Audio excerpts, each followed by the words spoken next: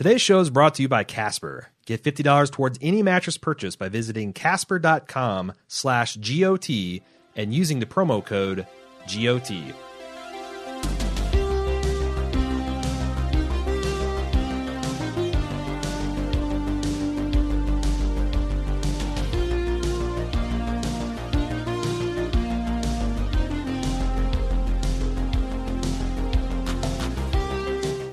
Welcome to the Game of Thrones podcast, the officially unofficial podcast for Game of Thrones on HBO. I'm Jim. And I'm Aaron. And today we're talking about Season 5, Episode 2, titled The House of Black and White. I think it's pretty obvious what that title's all about. What do you think of this episode? I was going to avoid the obvious Michael Jackson black and white video joke, and then literally had a black man dissolve into a white man, and what are you going to do? What are you going to do? You can't be blamed. Yeah, I mean, they're going there. Yeah. So I was kind of anxious about it. My immediate reaction after I've watched it a few more times. Oh, you book readers. I know. Getting all anxious about things you don't have foreknowledge about. The only thing I really have a problem with still is the Dany stuff. It felt still clunky and very...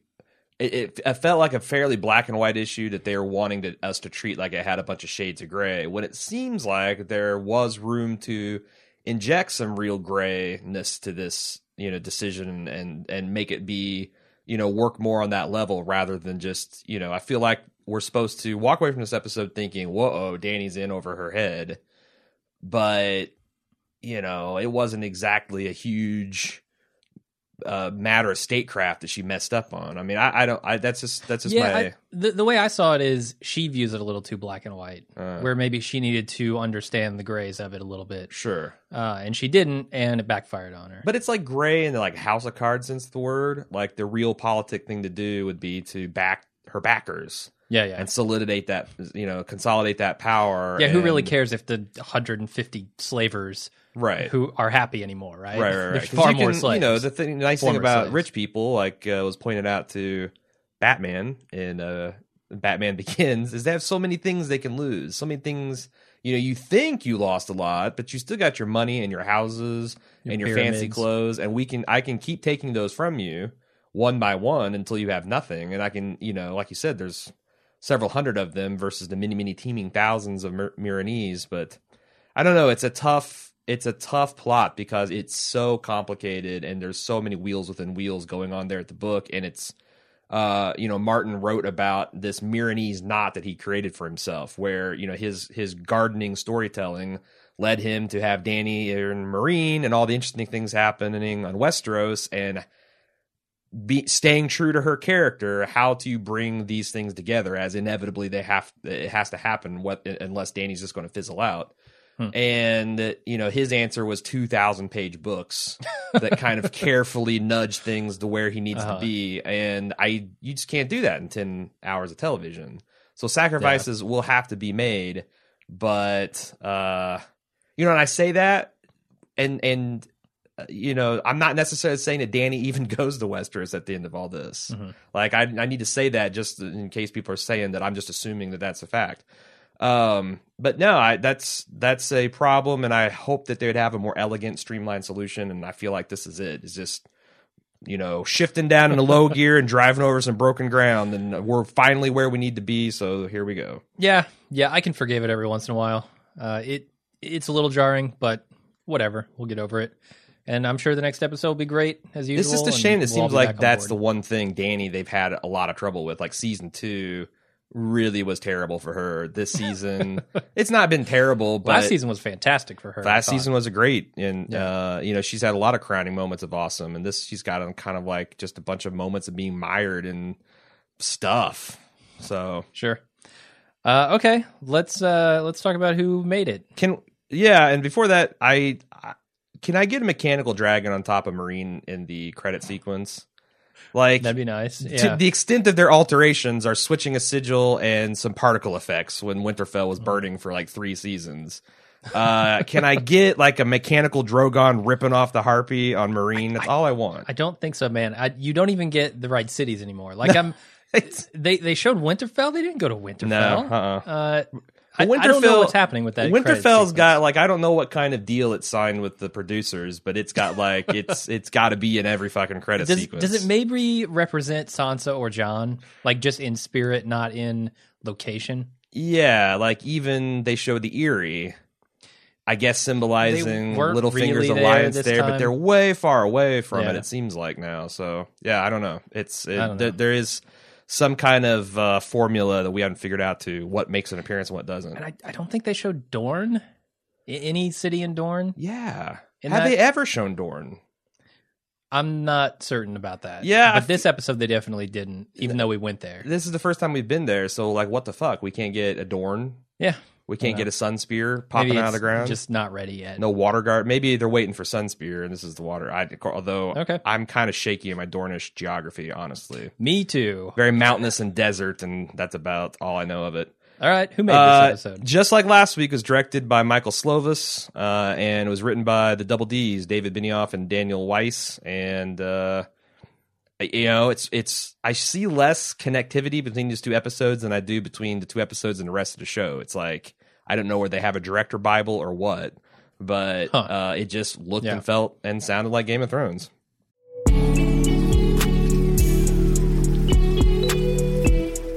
Since the dawn of time, we've been putting clothes on our back that identify us with our people, our group, our tribe. And while Bald Move might be one of the smallest, weirdest tribes out there, transcending all concepts of border, class, culture, and creed, we still have respect for the old ways. At support.baldmove.com, you can get t-shirts, hats, mugs, and more. We have something for every one of our podcasts, or just wear the 4 pips of the Bald Move logo with pride. Bald Move merch beats running around naked, and they make a great gift for the Bald Move fan in your life. Join our tribe! Head over to support.baldmove.com and click on merch to start shopping.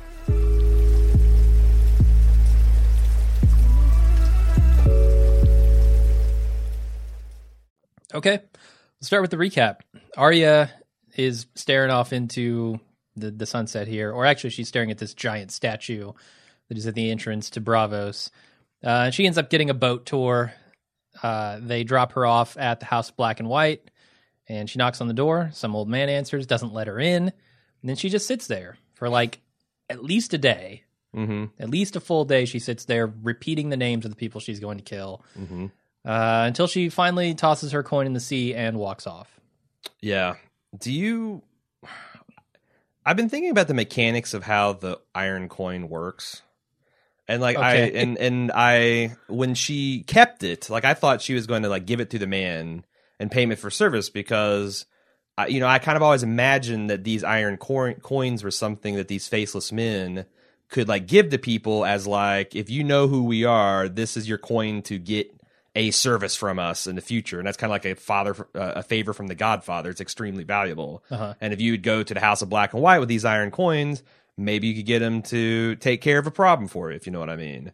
But now it's just like a badge. Mm. And is it like some combination of like, say if celebrity came and knocked on your window and said, hey, I need a ride 15 minutes downtown, and it's Tom Cruise or it's...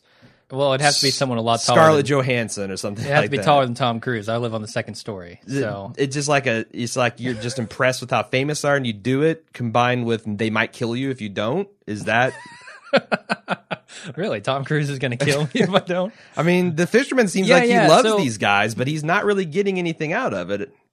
Maybe he does. Maybe behind the scenes they're helping him out. I don't know. It seems that is a way to identify people who are not just sympathetic, but maybe candidates for this shadow society themselves, the faceless men. I think that's why. I don't know, because he gives the coin back to her at the end. That's what blew my mind.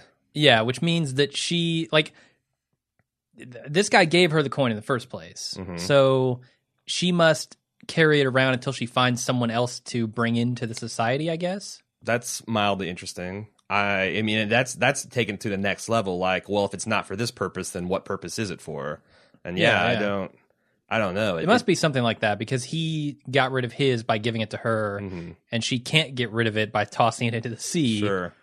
maybe she has to give it to someone. Although he's probably got like a fucking bucket full right in the door, you know. It's like, yeah. The way they shot that, where you could see the camera seemed like it was on a boat. This is like, what is it? Bobby Fischer, that movie where he's handing out the pieces of paper that say, you're a grandmaster points. now. Yes. And he pulls them out of his briefcase. Yeah. Here, how many 50, do you want? have 100. No, the way they shot that, I wouldn't have been surprised if like a hand popped out and snatched it, like Lady in the Lake style.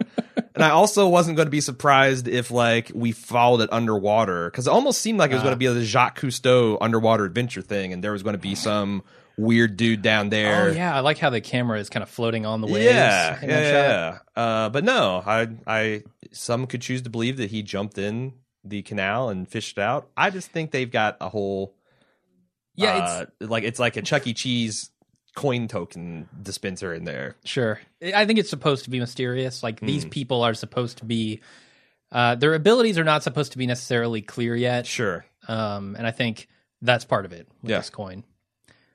Anyway, I noticed that Bravos looks an awful lot like Venice in a lot of places, like maybe a medieval Venice.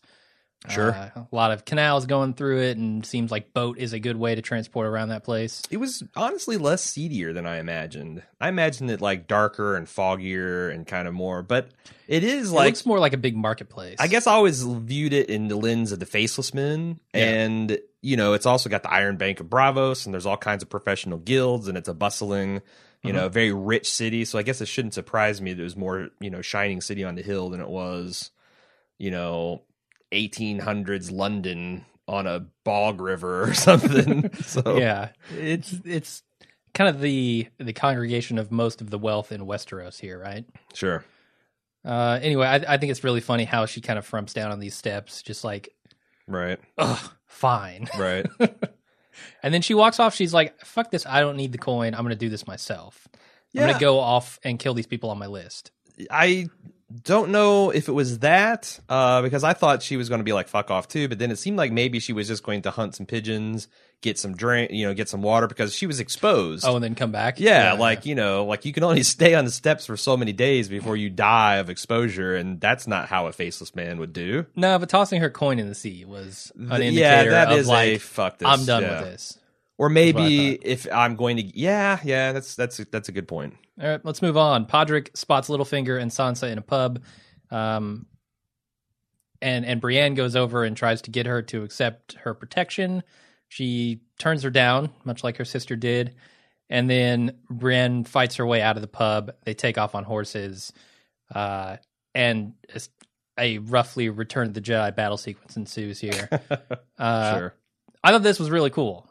It needed a little bit of action this episode, and this Right. was a good scene to do that with, especially when she has to make a choice between Podrick, like going after Pod and saving him, versus following Littlefinger and Sansa. Sure. Although I think she's going to. she kind of does both. Yeah. But you could tell, like, you know, I don't like this guy. He's just going to slow me down. He's and she clearly was trying to tell him useless. to go away. I don't need you anymore. Sure. Right before this, so now it's like, well, I guess I'll go save him. There's a lot to these collection of scenes other Yes. than Brienne going outlaw, chopping a log in half with a sword, chopping a man in half, chopping a sword in half. She chops everything. Yeah. She pulls the Duke Boys routine on Sir Roscoe and Sir Enos of House Hog by, you know, backing in the thing, and then they come roaring by, and she's if only her horse could spin its wheels, the illusion would be complete. But there's a lot of interesting things between Littlefinger and Sansa.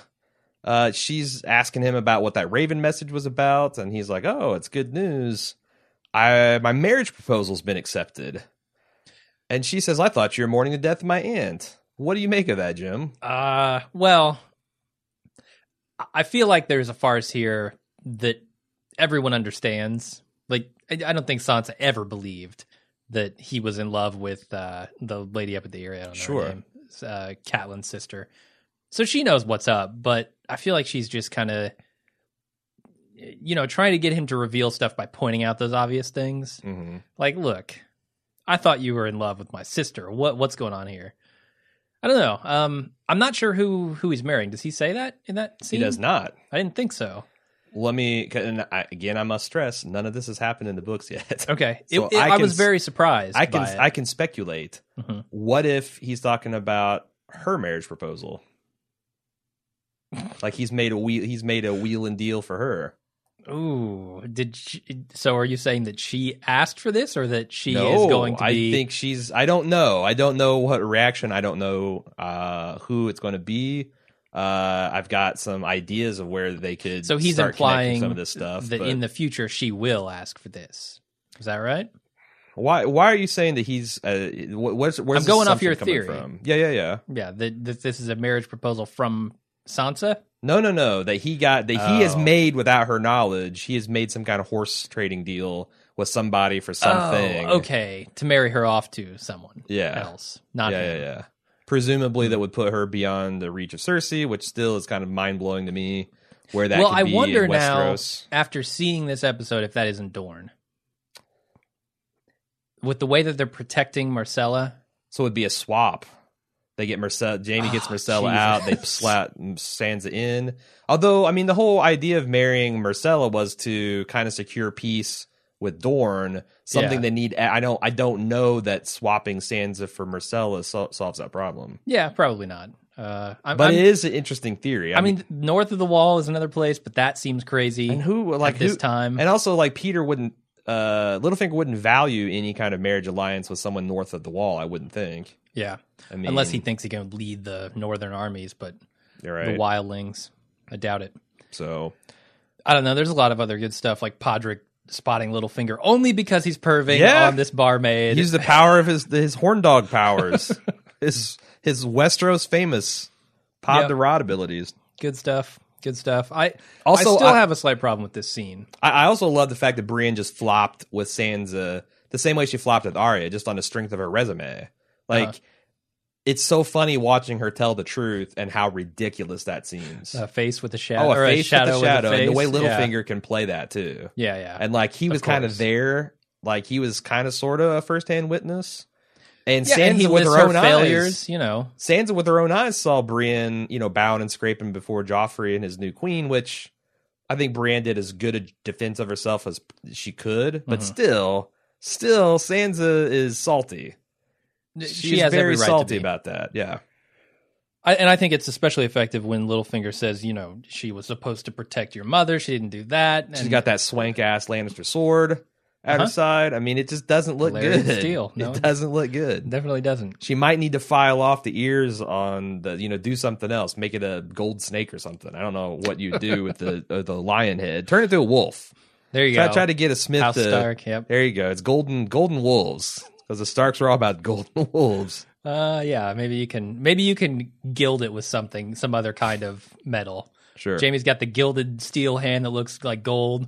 Right. You could gild this with steel. I don't know. Yeah.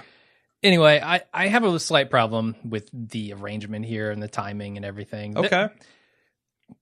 Brienne and Podrick are essentially on foot because they only have one horse. Yeah. Littlefinger and Sansa have a carriage and 10 knights all on horseback. Yeah. And you're telling me that these people on foot end up at the same pub as a caravan all on horseback? Yeah, I've been trying to... When we've seen them, they're already behind. It's not like they were ahead and the carriage caught up. Yeah. I mean, I try to think that through the last 2 days, and what I come up with is that Pod and Brienne left the Eyrie well in advance of Sansa and Littlefinger. They met up but we know that's not true because they watched them go by. Well, but the way Brienne said something about I saw them on the road, and she implied it that it was like less than a day's ride, like much less, like maybe a couple hours ride before they got here. So it's like they passed and caught up and then stopped at the inn, and then Brienne and them caught up. So I just don't know how they pass with someone on foot. Yeah, but you've got situations where people are riding from the Wall to King's Landing in like a day in this show. It's not the only time problem. Yeah, I mean, it's like the Millennium Falcon warping from one side of the galaxy to the other. It's like... So you're saying these are not the droids you're looking for? Exactly. Sort of thing. Yeah. Never mind the plot holes. It's because dragon magic. Dragon magic. All right, happened. sure, yeah. I'm sure Melisandre was involved. Sure. Not just shadow vaginas. She's a world-class travel agent. We kind of talked in the instant cast about why Brienne reacts the way she does here and fights her way out. I think I think that still holds. On second viewing, it does. I completely missed the fact that that guy was moving to stop her. Like, you can't leave without our lords when she... Yeah, and she elbows him in the face. Yeah. Takes him out. It's still like... Who wins? Like, so, because that's kind of a renegade outlaw move to make, but she's also on an official mission from Jaime Lannister. Mm-hmm. So I'm wondering if she was accosted by some other minor lord that's upholding the king's justice, and Littlefinger says, hey, this woman chopped up all my dudes and tried to make off with my lady friend here. And she goes, but I'm on a mission from Jaime Lannister. It's like, does that get her out of her neck out of a noose? Does that buy her enough time? That's the scary thing. I don't know when that letter comes to King's Landing and Jaime's fucking around in Dorne and Cersei opens it. She's how like, many cups of wine has she had that day? Does she remember who? I mean, like, that's what I was worried about. That this kind of puts her in a roguish territory in the eyes of a lot of people, which is not going to make her cause any easier. Definitely, and I would just say I would not feel very comfortable with the knowledge that I'm on an official mission from Jaime if I were Brienne. I don't think that's enough to save you, given the way communication works in this world. And the way Jaime works. Like, he's... Yeah. I mean, we like him a lot more, but he's still, like, you know, as sister said, a man of action, half-cocked. Does he remember he sent Brienne on this mission? Does he remember Brienne? Yes. Like, I had a father once. I remember him. I don't know if Tyrion would recognize Podrick anymore. Has he lost a bunch of weight? It looks like Pod has slimmed down significantly. I don't think so. I think he's always been kind of that level of stocky. Really? I felt like last season he was bigger, but maybe not. Maybe it's just padded armor or something. Who knows? Must have been all the calisthenics and Littlefinger's whorehouses. Probably. So after receiving a snake statue with Myrcella's necklace, it's like the opposite of a lifetime membership to a buffet. It's a lifetime gym membership. Kinda. Okay. It uses all those seldom used muscle groups. Sure, works out those hard to reach areas. So we go back to Cersei, and she's got a snake statue on her table with Myrcella's necklace on it. And Jaime sees it and decides he's going to go to Dorne to get their daughter back, but he's not going alone. I would like to see the deleted scene of Cersei putting that box back together. Because clearly she popped it, saw the threat, and then Rubik's Cubed it back together for Jaime to pop again. Yes. Yeah, you're right. Unless she didn't know what was in it, but I can't imagine that. No, like, you know, I'm going to wait to open this before No, I just thought that was... It made for an impressive visual, but the second I'm like, wait a second. Yeah, I'm feeling bad for Jaime in this scene. Once again, because Cersei is laying all the blame for everything that's happened with their kids at his feet. Because it's just what his father did. He won't admit something that would, like he says, get them killed in the first place. It's like... But that is kind of a dodge because Jaime in season 1 was not at all interested in being a father to anybody. That's true. So some of this is he protests a bit too much. Some of it, but there is some valid criticism in there, too. And he's new Jaime, too. He's, okay. You know, put aside the whole queen raping business. He's a lot more sympathetic character. He's a lot more self-centered. Losing his arm has changed him in a lot of fundamental ways. And now I think he is thinking about these things in a different way. I mean, sitting in a cell for however long, you know, months and months could make that change. And you lose your hand on top of it. Sure. It seems like his mission here is to sneak in and get their daughter back and bring her back with him. Because he doesn't want an army. So obviously he wants to go in covertly. Splinter Cell, Dorne. Yeah, pretty much, yeah. So we go to Bronn then, who is skipping stones while Lawless, I think is her name, just natters on about some dumb shit that he doesn't care about. Jaime shows up and promises him a much better girl and a much better castle if he accompanies him to Dorne. Sure. As south as south goes. Bethany P. asked us for a recap of where we last left Bronn. And it was with Tyrion in the dungeon. But just briefly, you know, in season 2, he's the guy that sent the flaming arrow into the wildfire that exploded all Stannis' ships. He was rewarded with a knighthood for that, and he became Sir Bronn of the Blackwater. Yeah, but he didn't have any like castles or holdings or anything like that. Then he mentioned when he visited Tyrion in the dungeons last year that his sister Cersei had paid him off or bribed him with this Stokeworth lands. Yeah, not to fight in his trial by knowing combat. that Lawless was her sister was barren, so if anything were to happen to her untoward, he would inherit all those lands. And he promised Tyrion that if anyone ever made an offer, I would give you a chance to match it. And of course, Tyrion couldn't. So that's where he is taken possession of Cersei's bribe, and then Jaime comes and undoes all that. Which do you buy it in Bronn's character that he's just going to let Jaime write up and say, yeah, all this shit is gone. It's gone, and you got to do a dangerous mission with me to get something maybe better.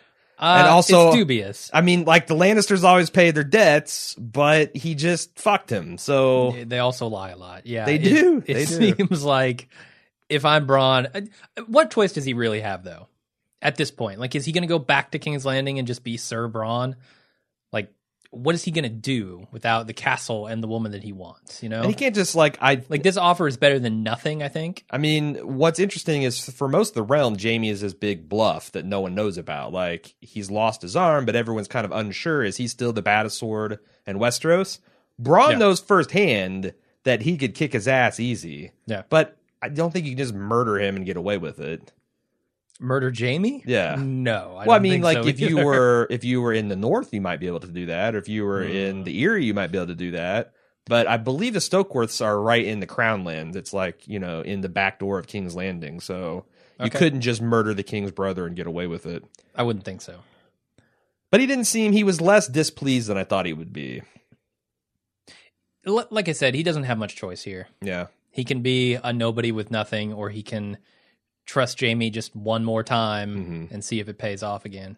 It's a great scene, though. It's funny. I really like him essentially promising this Lawless that he's going to murder his sister, and her not. She likes it. She's happy about that. So you think in some way, you think she gets the threat because she I seems think a little she dumb does. to me. I don't know. First of all, she looks a lot like Gale the Snail from It's Always Sunny. A lot. Won't be the first Always Sunny reference we make this podcast. No? Spoiler alert. Yeah. Oh boy. So when he suggests that mean sisters get what's coming to them, she definitely smiles and she's happy about that. Does she infer what he's actually saying? I'm not sure. I think she's taking this as the karma. Like, You know, he's the- going to go the pull big her hair wheel or of- something. or just that something bad will happen, and she's a good person, and she'll be rewarded for being virtuous. Yeah. That Fukin stuff. But I really like because, you know, speaking of Tom Cruise, Jaime Lannister is like the Tom Cruise of Westeros. He is. She's completely starstruck when she sees him. And he's super good looking, and he's also the best swordsman, and he's a Kingsguard, and I mean, there's all this stuff, and yeah, I liked seeing, because you don't really see that aspect of the Lannister mystique. The fact Not that often, yeah. that him and Cersei are like consensus one of the best looking people in Westeros. Sure. So, before we move, just there was a very sly wink to book readers when Jaime mentions that Lawless and her castle is going to go to Sir Willis Bracken, that I'll talk about in the spoiler cast coming out Friday. But it took me the second time watching it and then looking up that House Bracken to get it. But it's my belief that was a little bit of a wink to us. All right. I have no idea what that could be. Anyway, we go to Dorne. That I've done my job. And Ilaria is trying to talk Doran into going to war with the Lannisters, or at least letting her cut off Marcella's fingers and send them to Cersei. But he refuses. He's a little too smart for that. Yeah, and he understands the consequences of that. And I get that she's angry, but even Oberyn wouldn't do that. I mean, he made it a point of saying, we're Dorne, we're better than you. Like, sinking to their level for vengeance isn't what he would advocate doing. Yeah, and I kind of like this scene when it's compared with what Dany is doing, and you know, the idea later on that the law is the law. This guy understands the trial by combat is something that Oberyn opted into. Yeah, that it's not something to really seek retribution for, to get vengeance for. It was kind of fair the way it happened. right. He's not happy about it, but he knows better than to go starting wars or picking fights with Lannisters at this point. I think it's interesting that, you know, Prince Doran seems very physically different from Oberyn. Is he in a medieval wheelchair? He is in a, and Okay. they also talked about Tywin came in and asked about him last season during the Purple Wedding and said asked about him and said how's he doing with his gout, or that's like a rich man's disease or something. I forget exactly who gout? brought it up. Yeah, he's got Got like some foot problems. I'm not exactly sure what it is, but he's very laid up and he's very physically lame. Yeah. But as far as his disposition, I think it's an open question about does he share more of his brother's? If he only had a tricorder, man, he could just fix all of that. Because that's the thing. Like he, as the eldest brother, he's had to be the statesman, where his brother could be more the rogue. Yeah. And piss people off and all that. But and it's just like he was saying, it's oh, the people of Dorne want blood and war. Well, it's a good thing that they don't get to make the decision. It's mine, because he seems like he has a lot of duty that he feels towards his people. And he seems very intelligent too, understanding the way that this world works. Except when he says, "Not while I rule." That is the downfall of any king anywhere, is to say something will not happen while I rule. Yeah, that's essentially equivalent to a cop talking about being 2 weeks away from retirement. Yes, exactly. It's not something you want to say, especially in a show like Game of Thrones. So that is something to be worried about. I did like Alexander. I think it's Sadiq. I don't know exactly how to say it. I don't want to just call him Dr. Julian Bashir, even though that's kind of the thing we do. I just want to give him the respect of trying to pronounce his name. I hadn't seen him in anything since that, and I thought he really, I think he really filled the bill as far as living up to kind of the billing of Oberyn's maybe a little bit more measured brother. I think so, yeah. But you could tell too that he's a man of passion. Like, it's everything he can do not to come out of this wheelchair and declare war, is how I took it. Absolutely. But that's probably the thing that the Lannisters would want him to do as well. Could be. The other thing that I noticed in this scene is the mention of sand snakes.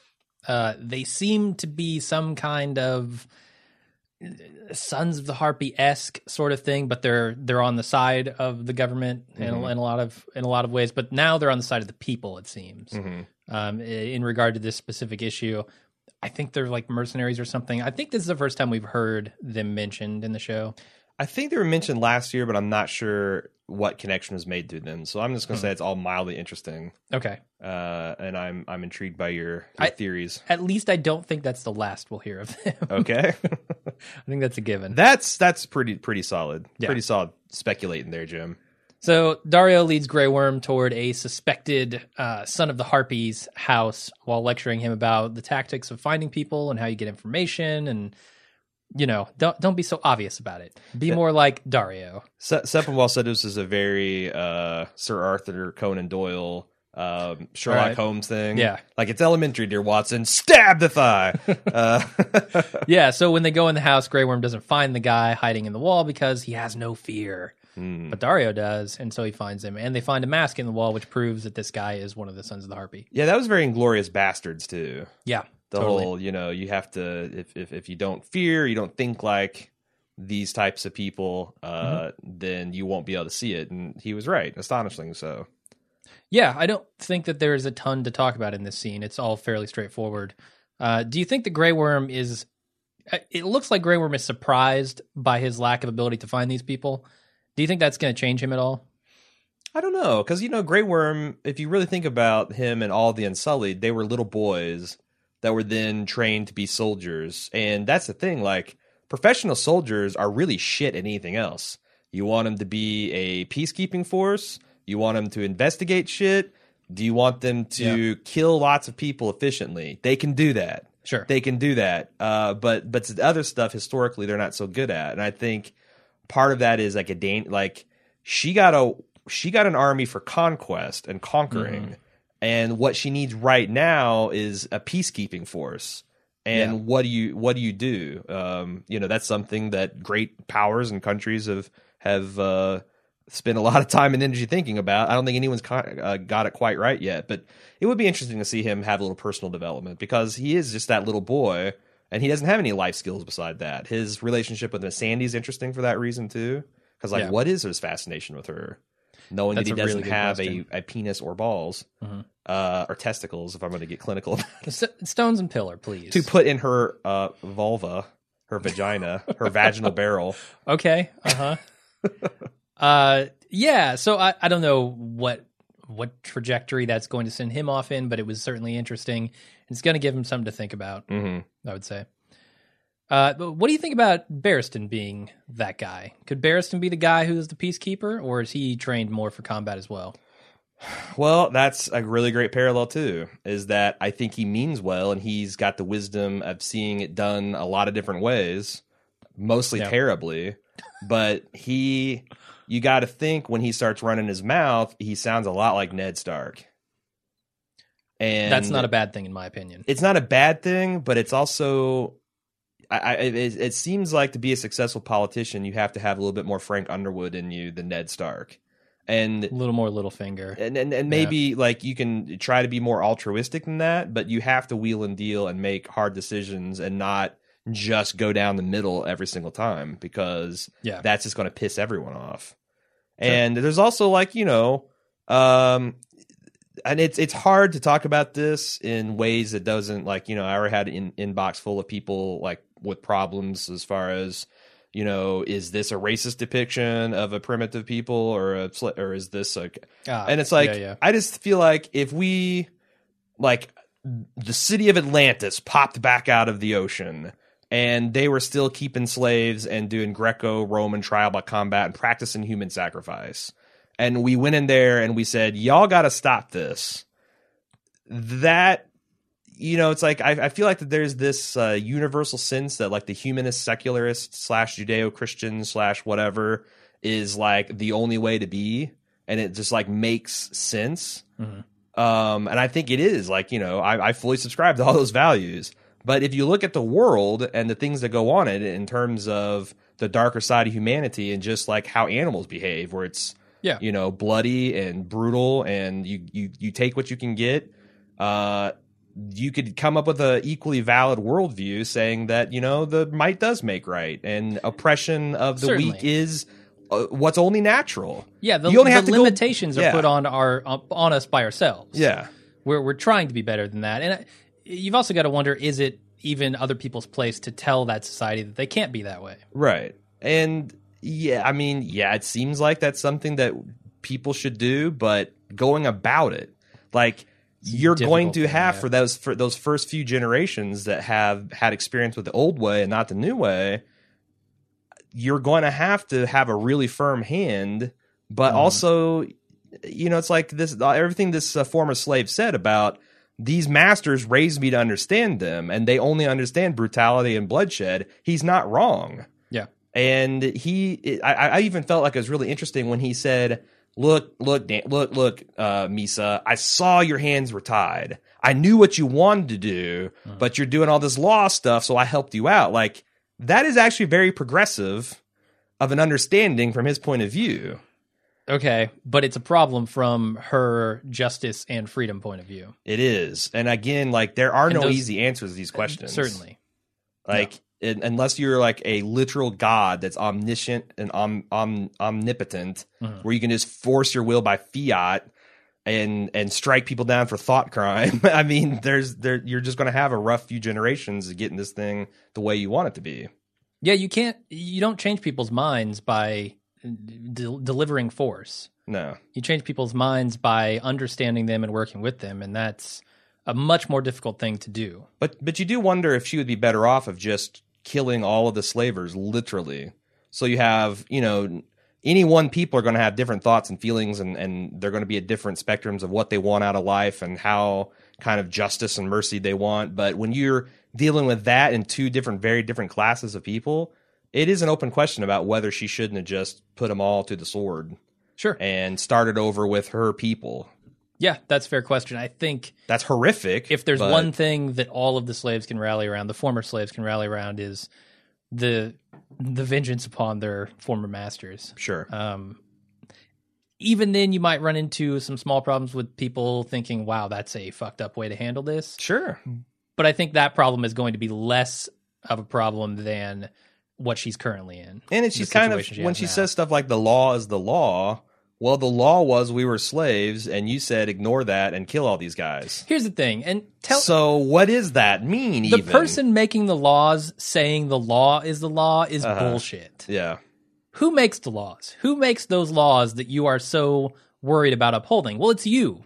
You are the law, and I just told you that, and you refuse to believe it. I don't know how I feel about Dany's reasoning abilities here. She makes a huge mistake at the end by beheading this guy, I think. But this goes back to season 2, Varys's kind of hypothesis is like, his parable about the sword, the sellsword, the politician, and the priest who has the power. And that's what Dany is struggling with. She thought she had power, and I think it did play out interesting if you could think of her as like this child empress, that she was genuinely shocked. Like, she expected people to not be happy or maybe to be shocked, but the instant turn from Misa to it really shook her to her core. And I thought that, that's what's the great thing about the show is it asked a lot of these questions, and there are not like clearly right or clearly wrong answers for those things. It's just what's going to be, if you're trying to mitigate misery, what do you do? Well, one step that she took that I like is that she put, after she had Hizdar come into her council somehow, she also put a former slave in the council. Right. And I think that was a smart thing to do. Sure. To at least balance those two opinions and views of her society. Small council was pretty good, and she seems pretty wise about putting similar small councils around, the rest of Slaver's Bay. So she's got the right ideas. It's just, is she going to be able to get in front of some of these crises fast enough?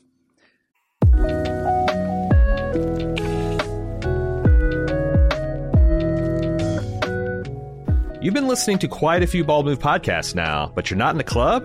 Whoo boy, you are missing out. Not only are all of our premium club podcast feeds completely ad-free, but we have lots of other great content exclusively for people in the club. There's a weekly lunch with Jim and Aaron where we chat with fans about anything and everything from TV and films, food, fun, life advice, and more. But there's also Off the Clock, our premium podcast where we talk about all the shows we don't have time for on our public feeds. Plus, you get access to our full spoiler-filled first-run movie reviews of our newly released films. Don't forget Instant Take and Talk podcast, where we give our hot takes and discuss television shows with our fans live and immediately after the episode airs. With mega shows like House of the Dragon coming this summer, we're going to have lots to talk about. Not to mention access to our fun and friendly community of club members, with exclusive Discord channels and a dedicated forum. It's one of the best places on the internet to hang out and chat about pop culture. Bottom line, you're helping two regular type guys in the Midwest make the content you like to listen to, which some would say is reward unto itself. Help keep the lights on and the bits flowing at Bald Move. And get some awesome content for yourself. Head to support.baldmove.com to join the club today.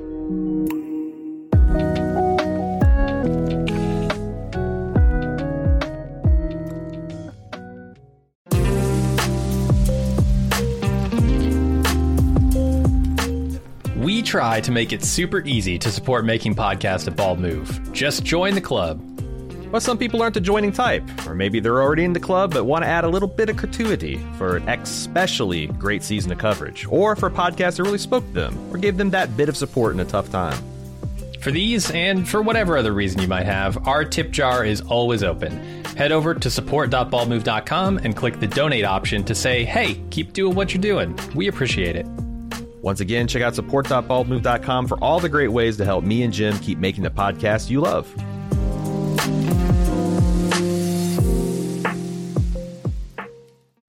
I don't know. We'll find out. So we've kind of talked about this scene where all of the advisors are arguing about what to do here. I don't know. There's this... Barristan sticks around and convinces her, I guess, that she should be merciful here until, the other former slave goes and does what he does, kills that guy. Yeah, he told her about the Mad King, which is, kind of her father. And I thought that was... a commentary on their relationship, that he felt comfortable enough to speak this frankly about her family. Okay. To say that, like, your father was a Mad King. Your father was, like, use that words over and over again. He was crazy. He did evil things. And it's just, you could tell that he was desperate to try to reach her because he does not want to come over all this way with his last hope of finding honor and then have it turn to ash in his mouth. Certainly. So then we go to Tyrion and Varys, who are traveling to Volantis, we find out, while Varys delivers a sort of pep talk to Tyrion. I don't know. Sure. Tyrion's literally trying to drink himself to death on the road to Meereen. And Tyrion is feeling shitty about himself. And Varys is trying to say, hey, you were good at something. You were really good at that governing thing. But it just didn't work out because, other things transpired. There are a lot of good lines in here. I love when Tyrion's like, oh, she should offer her cunt, the best part of her, but the best part of me. For my head, yeah. Although, having said that, I gotta say, out of all the road shows we've seen, we had Bronn and Tyrion, then we've had Arya and the Hound, and then we've had Jaime and Bronn. Well, not really Jaime and Bronn, but Jaime and Brienne. We're about to get Jaime and Bronn, which has a lot of promise. Varys Tyrion's not as entertaining as I would thought. Like, there's something a little... I'm not... It's...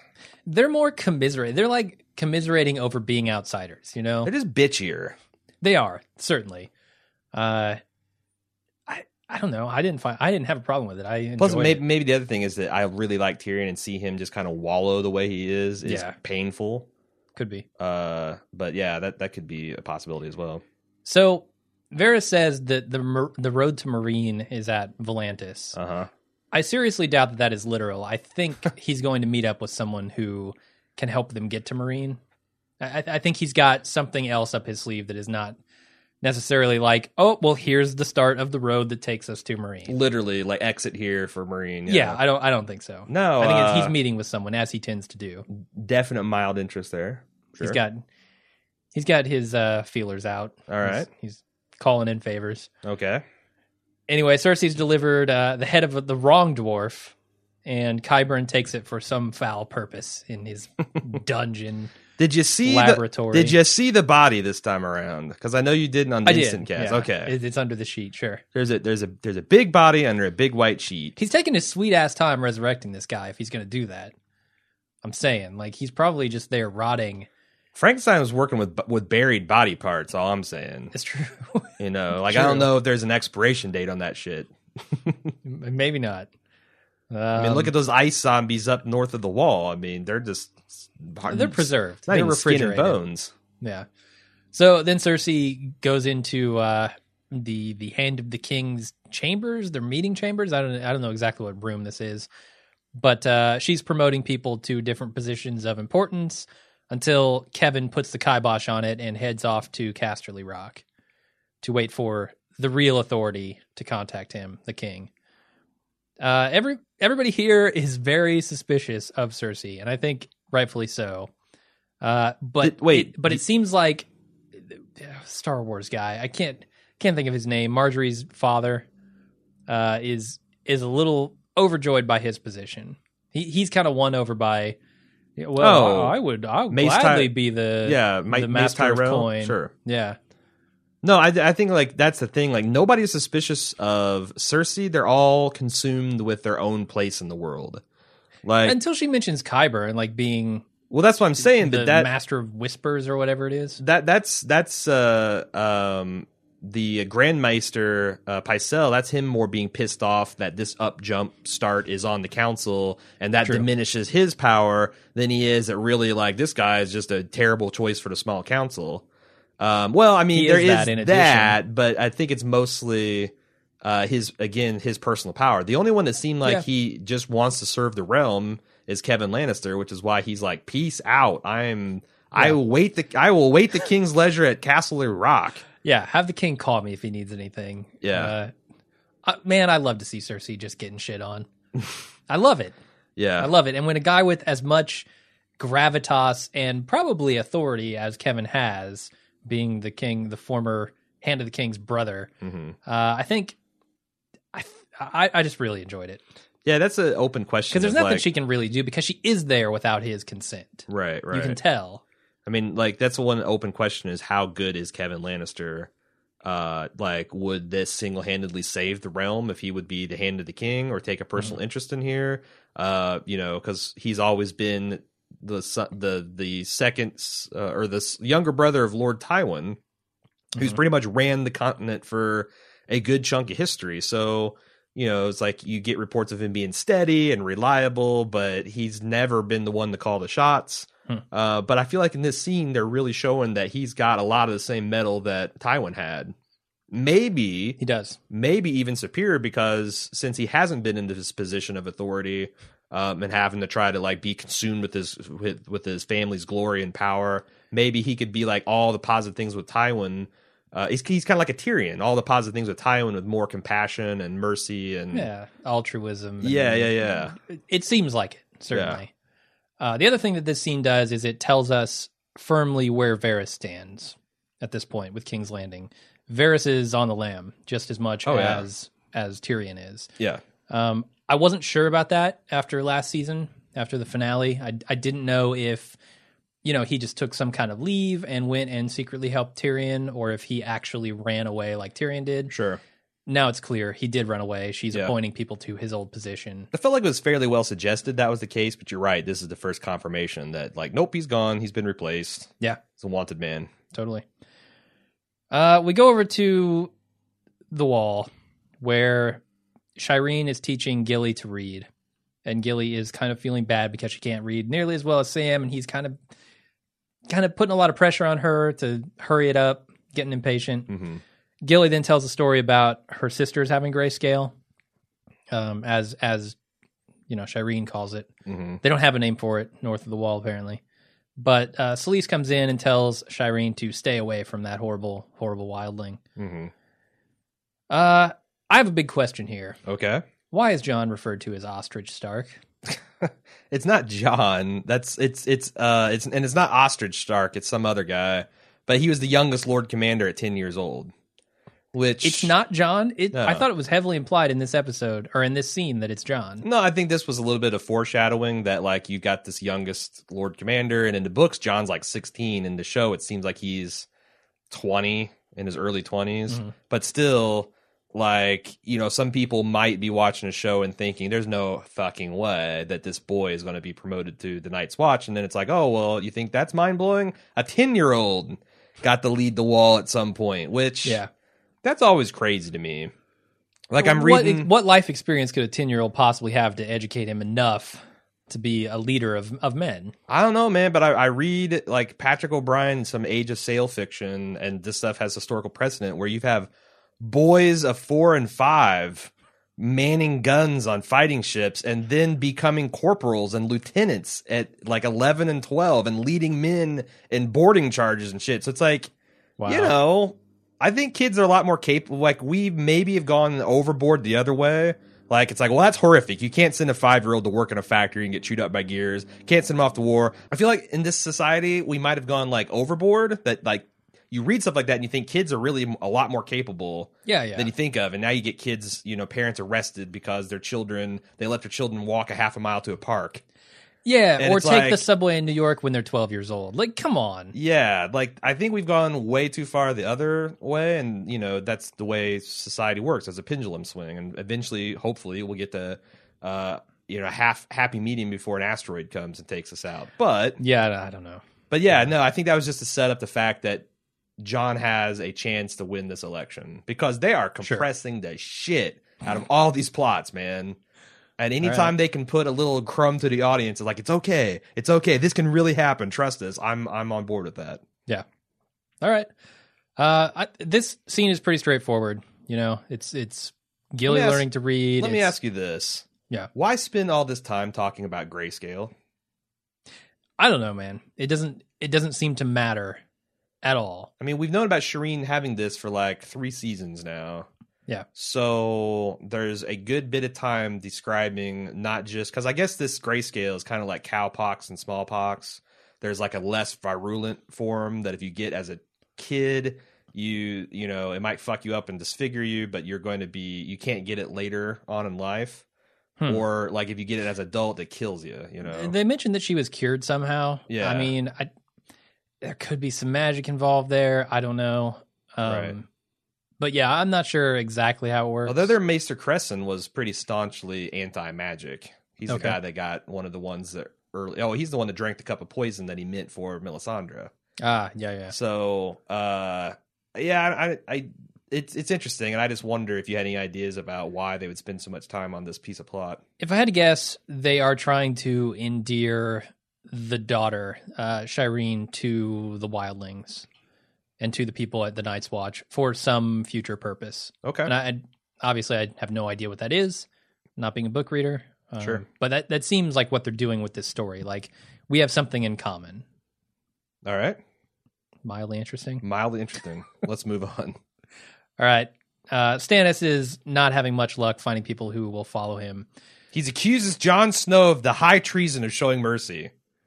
God damn it! That's not a Stannis platform he's running on. Not at all. But he decides to offer to release Jon from his vows and give him the Stark family name if he leads the Northern armies for him, essentially. And then in the scene right after that, we see Jon telling Sam he's not going to take that offer. Yeah.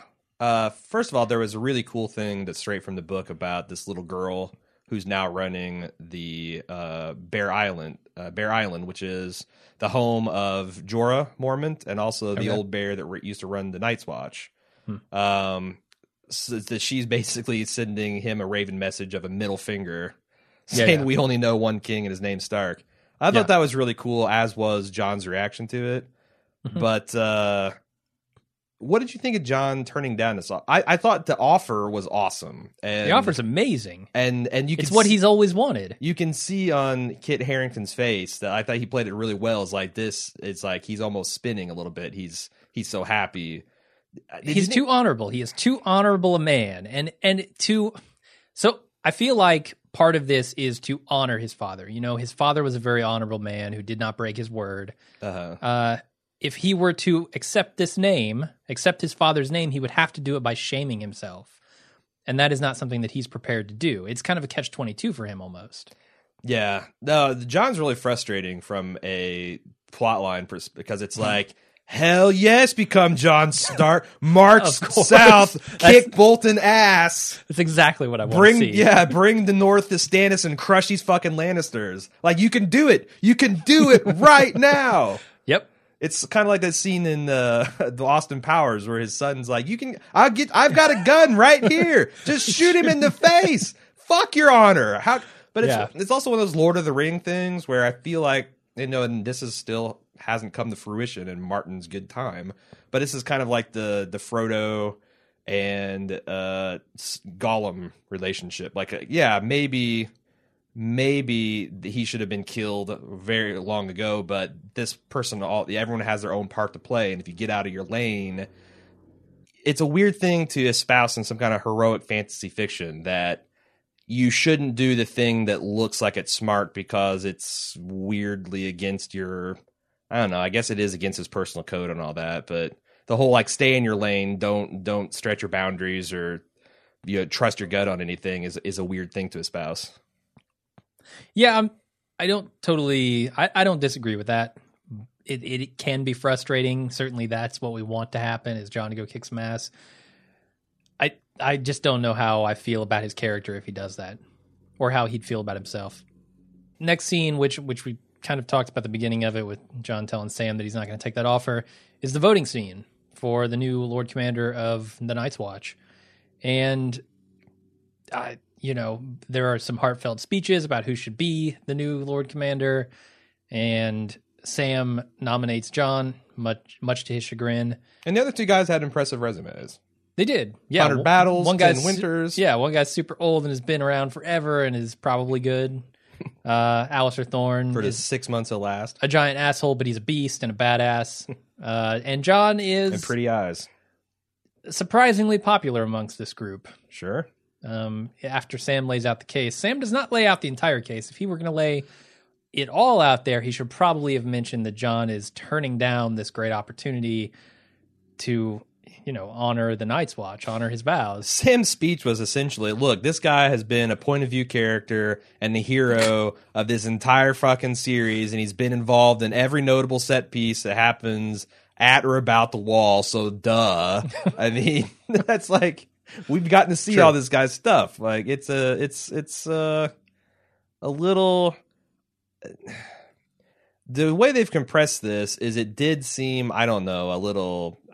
what would be a good, like, little Bad News Bears, or like the underdog winning improbably, and we like him, so it's like, but I felt like they could have done a little bit better job selling us on why the Black Brothers would feel the same way. Yeah, Maester right. Aemon, like, I totally believe him casting the deciding vote because he's always really liked Jon, and so did the old bear and all this other stuff, and that counts for a lot, but to compress it all into like 30 seconds of debate and essentially the Comedy Central roast of Janos Slynt perpetrated by Sam, which puddle of his own making, which was quite good, and that was a little out of character from Sam, him to be that eloquent and funny and biting to a guy that might, like, if he loses his vote, that's going to be bad for him. But I'll allow it because it was awesome. And I have seen Sam's confidence building a bit. That's true. As of late. It's not like he's the same old Sam. Sam the Slayer. Yeah, I get the feeling that he doesn't much appreciate that moniker, but it's funny nonetheless. How many other they should have voted for him. How many other Black Brothers can say they've killed a White Walker and it's true. A Thin? It's true. Come on. But the case he lays out is pretty good. I mean, when Alliser was incapacitated during the battle, Jon took over. And, you know, the fact that he saw them through that battle and that he then went to go finish the job before Stannis rolled up, I think these guys have a lot of respect for that. And I also like that the way they played at the end, Sir Alliser standing up and kind of besmirching Jon's character with, like, you want a man who fights wildlings or fucks them. Yeah. And Jon just sat there and kind of took it. There was a little bit of kind of nobility and, like, yeah, he could have stood up and be like, there's more to it than that. But I don't think he needed to. No. I think Sam surprisingly didn't do that. It was like surprising to me that he didn't shut. Say something when he was the guy to bring Jon into it anyway. But it felt appropriate and effective because if you put yourself in this universe, the Black Brothers have been debating this stuff endlessly. Like, what do you think about this Jon Snow guy? He fucked the wildling. Sure. Well, Master Aemon thought it was okay, and Sir Alliser's kind of a cunt. We don't like him anyway. So yeah. All right. So Jon is eventually voted new Lord Commander of the Night's Watch. And Sir Alliser Storn is, as the Myronese would say, his reaction is when Jon looks over at him. Now, I think Jon is too good of a guy to get all vindictive and start to hassle Alliser the way that Alliser hassled him. I think Alliser's going to have a fine time with Jon as Lord Commander, whereas vice versa, it wouldn't have been. Sure.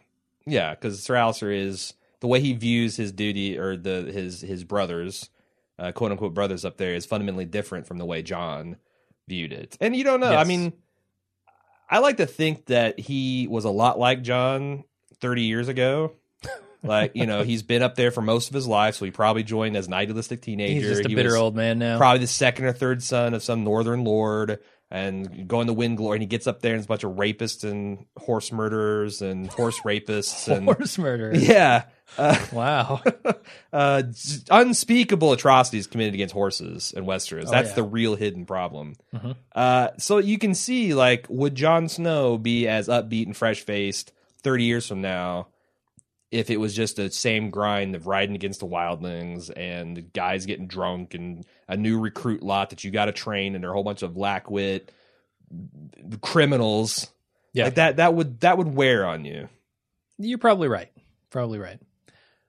Arya chops the head off a pigeon and is stopped in an alley by some scoundrels, we'll call them that, who want it. And she prepares to fight him, but they are scared off by the man from the House of Black and White. And then Arya follows him back there, and he reveals himself to be Jaqen H'ghar. Dun, dun, dun. Although, as we find out here, Jaqen H'ghar is not a name of a person. That is not his name. That is something else. I'm not exactly sure what he means by that. I'm not even sure if you even can say that. I mean, unless, he's just like, my name used to be Jaqen H'ghar, now I'm a faceless man. Maybe he's saying that you need to abandon names because they have no value in this organization.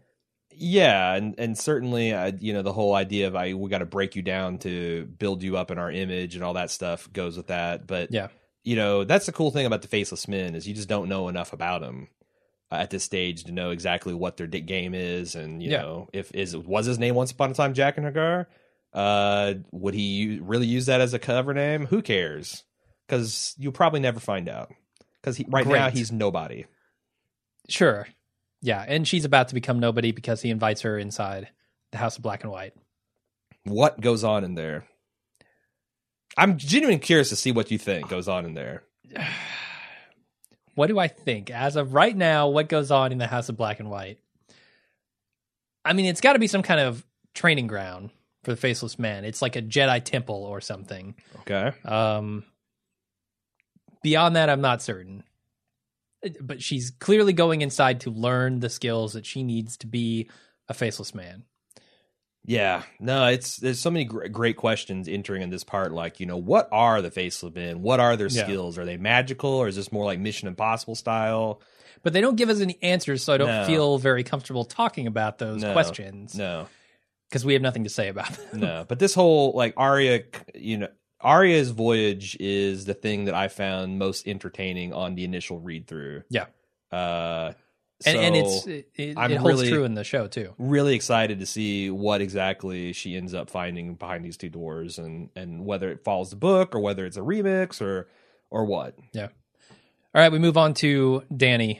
I actually felt like that was a good climax. Like when she walked in, I thought I was going to see the fade to black, and then we went to Meereen. I'm like, oh shit.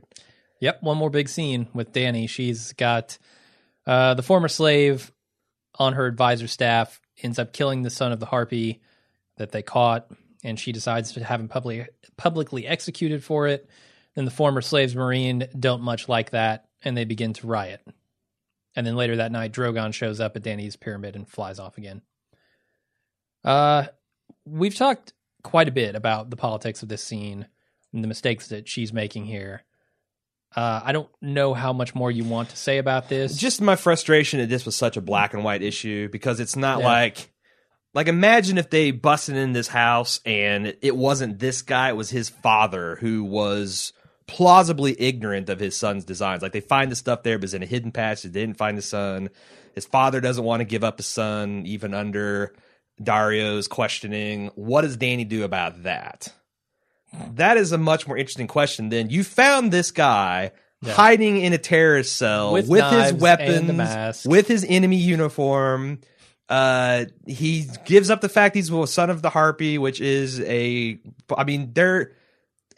biggest puzzle is why the hell, what was she waiting? What kind of trial could she give him? Well, so I don't know that they wanted to muddy the waters with that question. Like, they wanted it to be very clear that she had found someone that she was looking for, and that this slave was justified in killing him, really. Because if they had muddied that question, even then, was this slave doing the right thing? He killed him in a highly public way with a not sanctioned message of kill the masters in blood. There's nothing else that Dany could have done here, and I found that frustrating because it literally took her decision. Like, there was a lot of interesting decisions. There's lots of interesting puzzles, but you could debate, like, how could she have done this better? What if she just had a private trial and had him executed and, have the Lorax talk to his rich dude buddies that, and have him get the message out that, hey, Dany means business. Would that, sway things? And you can kind of blunt the message to the former slaves. Mm-hmm. I don't know. We had someone on the forums was talking about, like, what if Dany suggested trial by combat with Sir Barristan as her champion? That would be cool, and I feel like something that, like, the people clearly don't get this whole the law is the law, but they would be all about trial by combat. Sure, it gives them a little bit of the fighting pits back. Yeah. And it would also kind of grease the wheels towards, furthering that plot. Yeah. Just having this black and white situation where it's obvious this guy was guilty. It's obvious this guy acted on his own and did something grossly improper and abused his power. Like, it was a little too simplistic. So I'm not clear on the laws over in Meereen. She says the I'll law lay it out is for the you law. that Dany is the law. Yes, the law is the law. She's very Judge Dany. Dredd that way, Judge Dany. But what I'm getting at here is, are they the same as in King's Landing? Could this former slave request a trial by combat? That's a good question. Is that something that's even allowed over there? That's a good question. I mean, I feel like what gods do they worship? Like, I don't even know Yeah. what the religion or law is like. to me, over that's there. more of a medieval thing than a religion thing. Okay. Like the whole trial, like whatever gods you believe in, But it's they can based on affect the outcomes. gods, right? Yeah, but that's what I'm saying. Whatever gods you believe in, you So believe they all that they just would do the trial by combat thing. Like, that's just a god thing. It's I not a would think. particular god thing. It's just a higher power thing. that's just me making shit up, honestly, because I don't know. I don't know. Sure. But I'm saying, like, if you were going to introduce a foreign concept of justice, that's something it seems like they understand. You put two combatants in a situation. Hell, it even looks unfair because, Barristan's old as hell and he's gray and withered, and they don't know that he could cut them all down like so much butter even now. Yeah. Like, that seems like something that even Danny could abuse. Maybe just so. send him to Sir Barristan, have him sort him out. Yeah. I don't know. I wasn't totally clear on what exactly the law is here, but Yeah. ultimately I don't think it matters. It is very black and white, like you said. It's a great scene. The whole public execution and the moment before it where you can tell she's questioning her action here. she doesn't want to do it, She doesn't. but she has to because, again, she literally had to do this thing. She could either, let him off, which is, obviously then that I guess maybe it's not as black and white as I thought, because she could just ignore what Barristan has to say, and then maybe you start thinking, well, maybe she's going down to Mad King territory. Yeah. But if Danny's going to be Danny of like the kind of inexperienced but virtuous, she kind of had to do these things, and that's less interesting than something think- more ambiguous. I think she's unintentionally going down the Mad King path here. How? Because if you listen to what Barristan said, the Mad King thought that he was doing the correct thing to lead his people the entire time until the very end. Sure. He always felt justified. He always felt right until the very end. But he was doing the things that he wanted to do selfishly, which I think He was, in this, like, Danny wanted to let this guy go. but he wasn't showing mercy. He was ruling with this iron fist, and everybody's calling out for mercy. Danny refuses that, and in my opinion, does what the Mad King would have done, which is, this justice and freedom connection, just executing on that. I don't know. I felt like it was less her doing, like, yeah, she's doing the thing she thinks she needs to do, but she's not being very merciful at all. Sure. She's being a little too rigid, Yeah. like Barristan says. Yeah. I mean, that seems to be a perfectly valid point of view as well. So, but I don't know.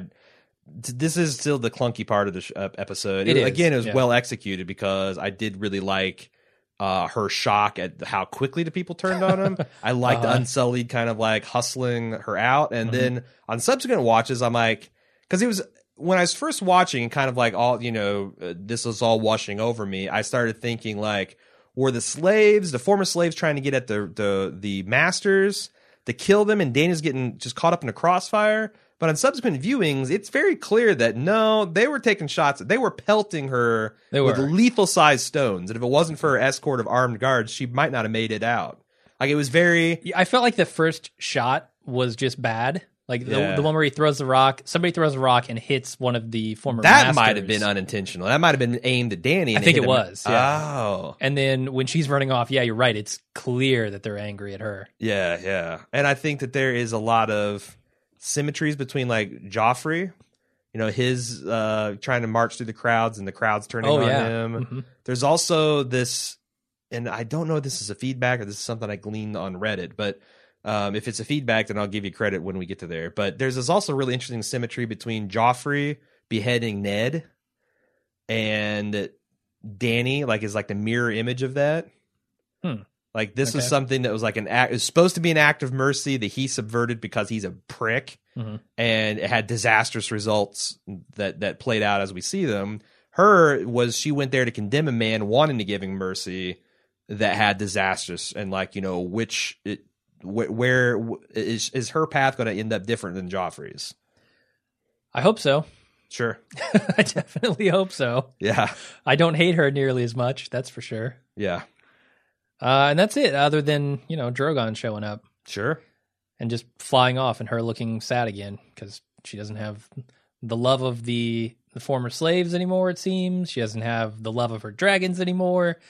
She's kind of But does she? lost. Because Drogon, Yeah, it's tough to tell with the dragon, right? he's like definitely. He's not emoting very well. I thought he was. I mean, he looked like he was smiling. Like the two that got pinned up in the pits, I was kind of debating whether they wanted to kill her or whether they're mad. I think they were frustrated. But Drogon clearly had some affection. And then he was, okay, you got close enough. Peace out, Mom. You know, he's a teenage dragon. And he looks fantastic. Like, Yeah. It's been a good few years for dragons. We've had a lot of dragons in Harry Potter. We've had the Hobbit stuff. But this, like, there's something about how bristly they are. I like it. And how it's all animated so well. It's such an alien-looking thing. But it almost feels kind of like a bird, too, right? It does. Which is cool, like a reptilian type of bird. It feels like some sort of raptor from Jurassic Park. Yeah. And physically, I feel like it's a real, like it looks really real the way it moves and flies, and It does. I can't say enough good things about it. But yeah, you wonder. There's still some connection here. You wonder why did he come back this night of all things?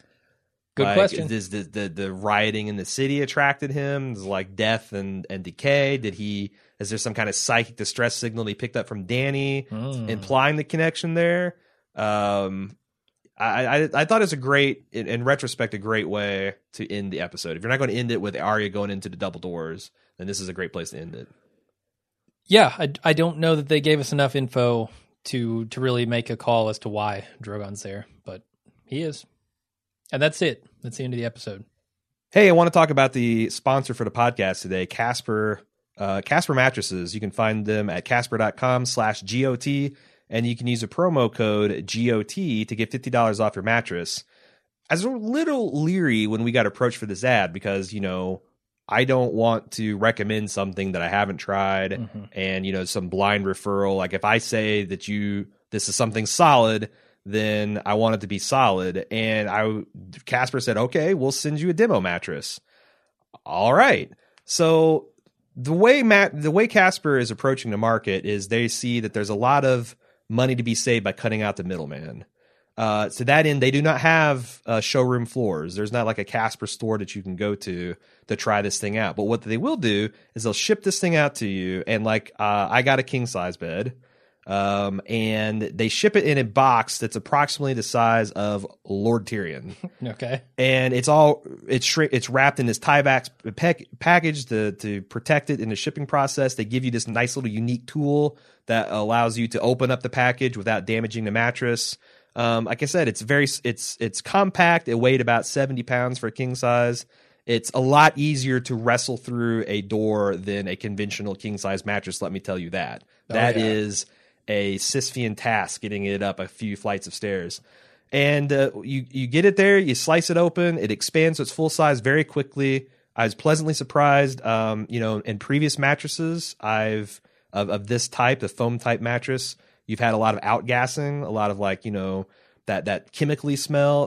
We opened it up on a Friday night and left for the weekend, came back Sunday night. By the time we returned, there was zero odor at all. It's this hybrid blend technology of memory foam and latex foam that gives it, because I've tried memory foam mattresses before and they've always been a little too firm for me. But this, I just felt like the sink is just right, and it's also cool. Another criticism of foam mattresses is they retain body heat. Yeah. But the latex seemed to solve a lot of that problem. Also, as far as manufacturing goes, this mattress is made in America. It's attractive. It's got a nice cover. It's one of the best nights of sleep I've ever had, honestly.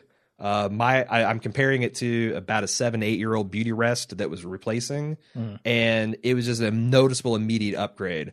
The best part is you can go to casper.com/GOT, enter your GOT to get a $50 off card or offer, and you can try it for 100 days risk-free. If you don't like it, you call up their support line.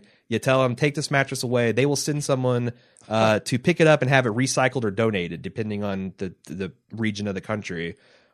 You can't get that from another mattress place. No, that's super important considering they don't have locations to test them out. And that's super amazing. smart. I was very impressed by the whole packaging and the whole experience and the product itself. I'm a big believer I was in the market for a new mattress anyway. I'm actually going to get one for my son. He's graduating from a little boy bed to a big boy bed. Going to pull the trigger on a Casper because it's just really high quality. They're priced anywhere from $500 for a twin up to $950 for a king size mattress. That blows away the price points of about any other mattress, especially for the quality. So I would definitely encourage Bald Move listeners, if you're in the market for a mattress, definitely consider this. And you can go, look for Casper reviews online. A lot of unboxing videos if you want to get an idea of the size we're talking about. But it's a great night's sleep. And I think we got another promo coming, so I'll be able to update after a few more weeks of use of it. But I'm very impressed with it. So how do they get that? Go to Casper.com/GOT and enter the promo code GOT to get $50 off the already incredible price.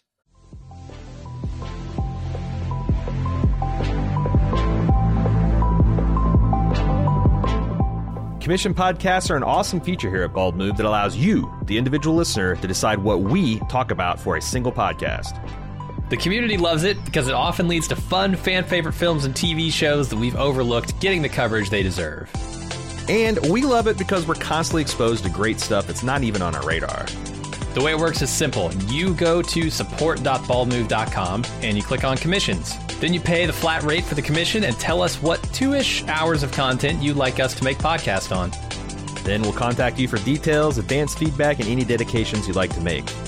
Then we watch the thing, discuss the thing, turn it into a podcast, and pump it right into your ears. We get consistently great feedback on how much our commissioners love their podcast, and they make great gifts for the dedicated Bald Move fan in your life. And who knows, that dedicated fan could even be you. Treat yourself. Check out support.baldmove.com for more info.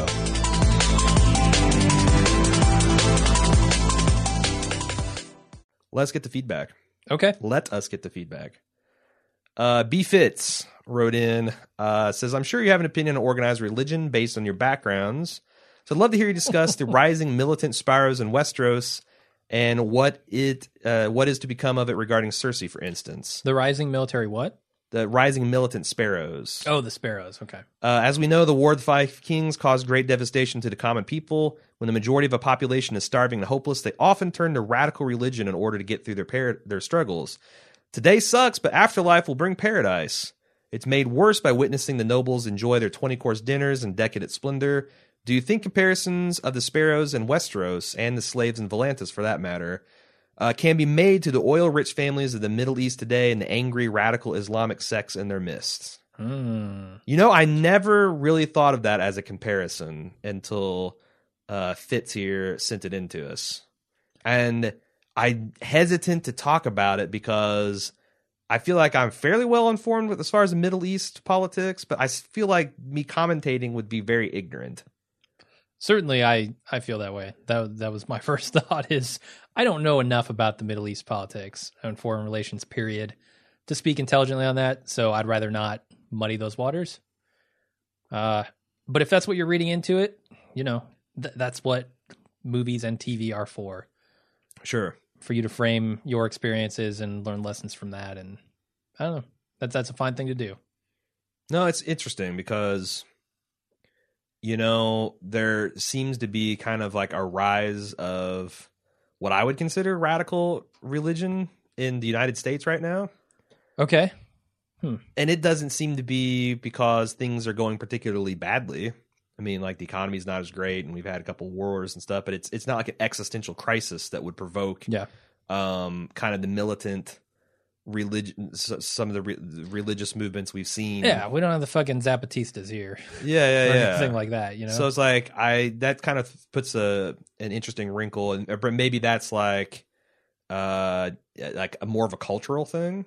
That things, like, if you look at it from the that cultural aspect, that things are going very badly for them as far as the way, you know, just the morals of the country are going, and they're reacting from that, not from an existential crisis, but this is our way of life and we don't like it, so we're kind of circling the wagons.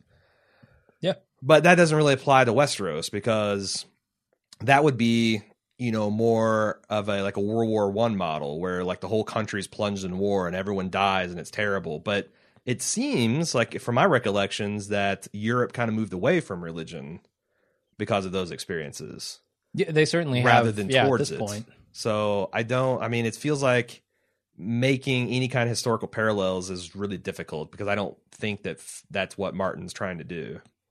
Okay. So anyway, moving on to Alex in San Diego said Danny made a huge mistake in beheading that guy publicly.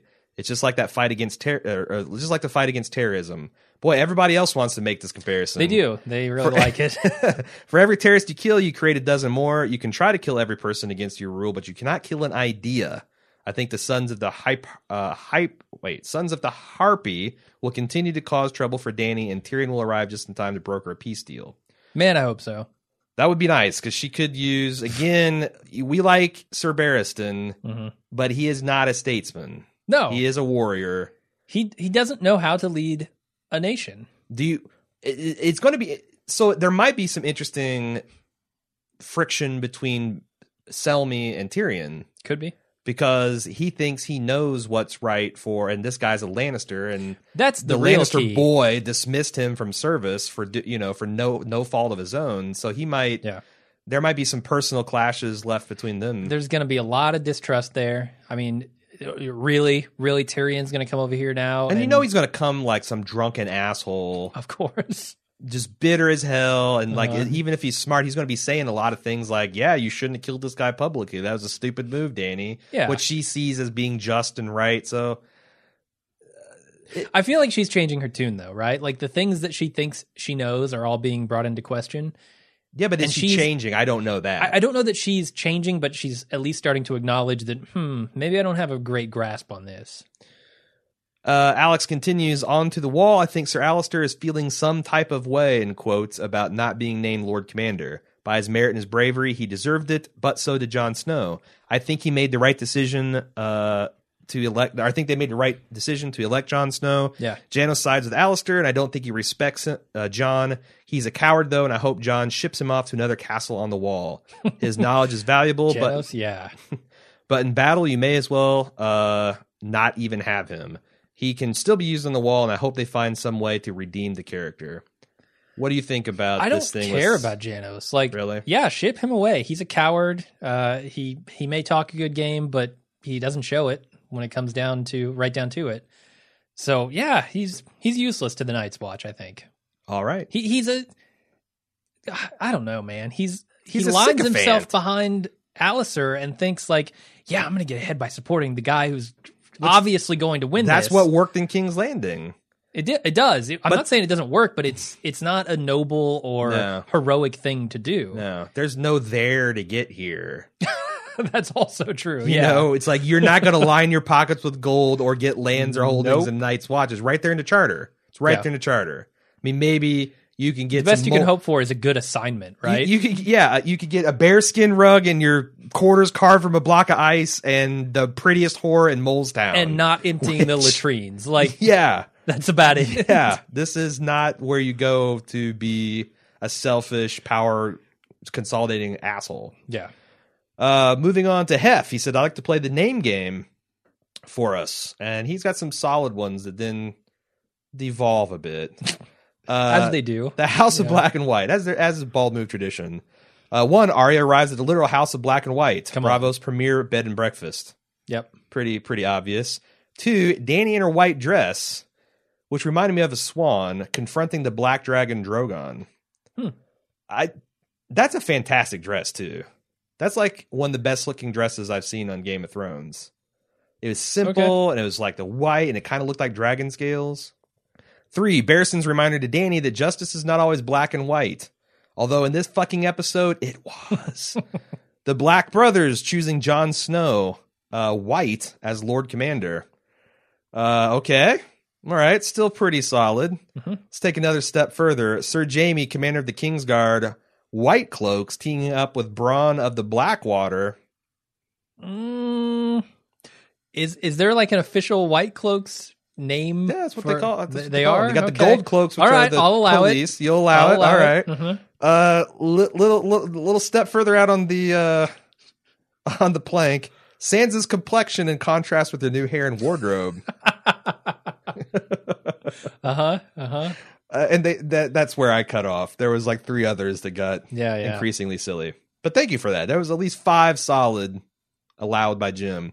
David J. said, with all these witnesses in earshot, why did Peter Baelish openly acknowledge that he was transporting Sansa Stark? Sure. Littlefinger wouldn't have been able to convince Brienne otherwise, but now all of his guards and other people at the tavern know Sansa's real identity, a suspected king poisoner sought by the crown. Does anything about what he did make sense, or was it just to move the plot along quicker? Well, you're assuming that Littlefinger doesn't have everyone in that tavern killed.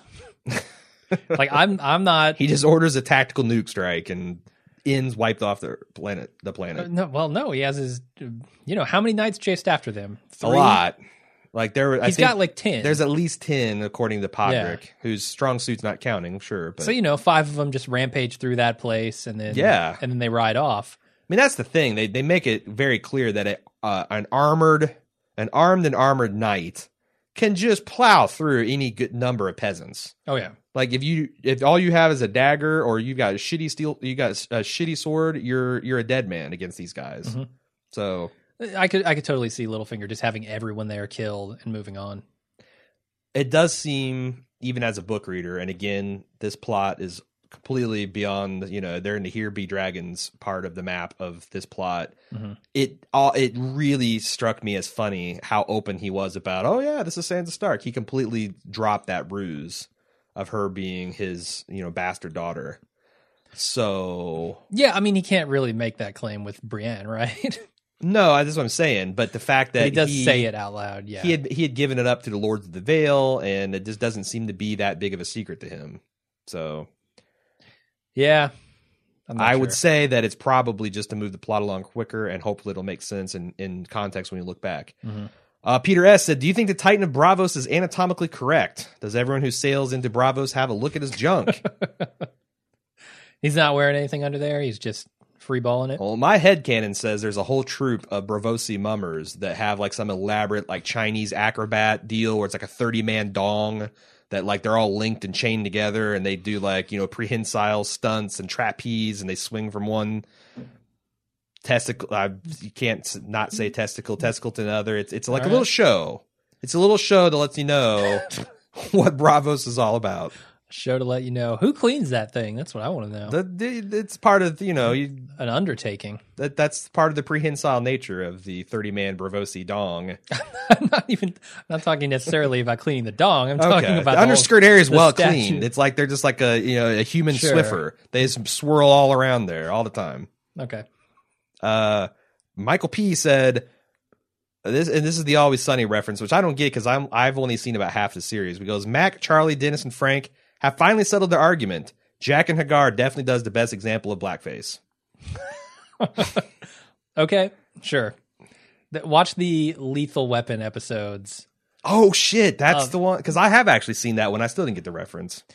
Yeah. That was actually the second. You watched the second one, didn't you? Here's what happened. Yes. Because there's a Lethal Weapon 5 and then there's a Lethal Weapon 6. Because you fucking made me watch the show, and I saw the first one was the Dayman, Nightman episode. Excellent. And then the second one was the second Lethal Weapon 6 or whatever. Okay. So there's a rough introduction to the mythos. Yeah, if you watch the first one, it'll explain all that. Okay. Can't wait. And why they switch characters between shots sometimes. They needed Jack and Hagar, apparently. Uh-huh. Alexander C. said, the delightful and surprising return of Bronn has me wondering where some other characters are.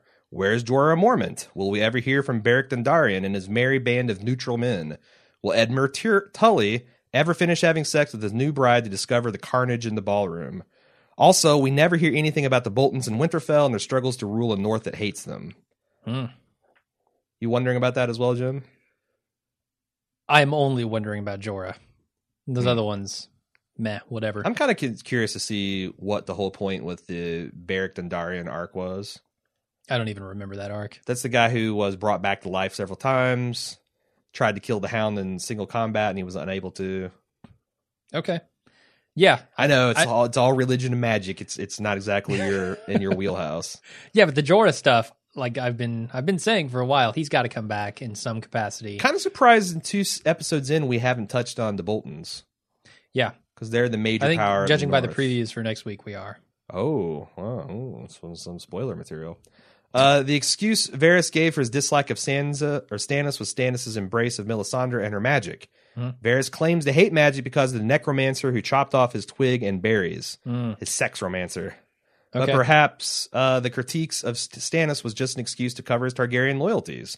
How else do you explain that from the very beginning he was scheming with Illyrio to bring Daenerys back onto the throne, despite the fact that her claim is premised on her magical survival of a night in the fire with her dragon eggs? Maybe he's like me, and he's like thumbs up dragons, thumbs down magic. I was going to say, I think both can be true. He has a baseline hatred of magic, and he's also a Targaryen loyalist. Okay. Because I think that would put you off. Someone coming and cutting your penis and testicles off and throwing them in a fire, that put you off magic.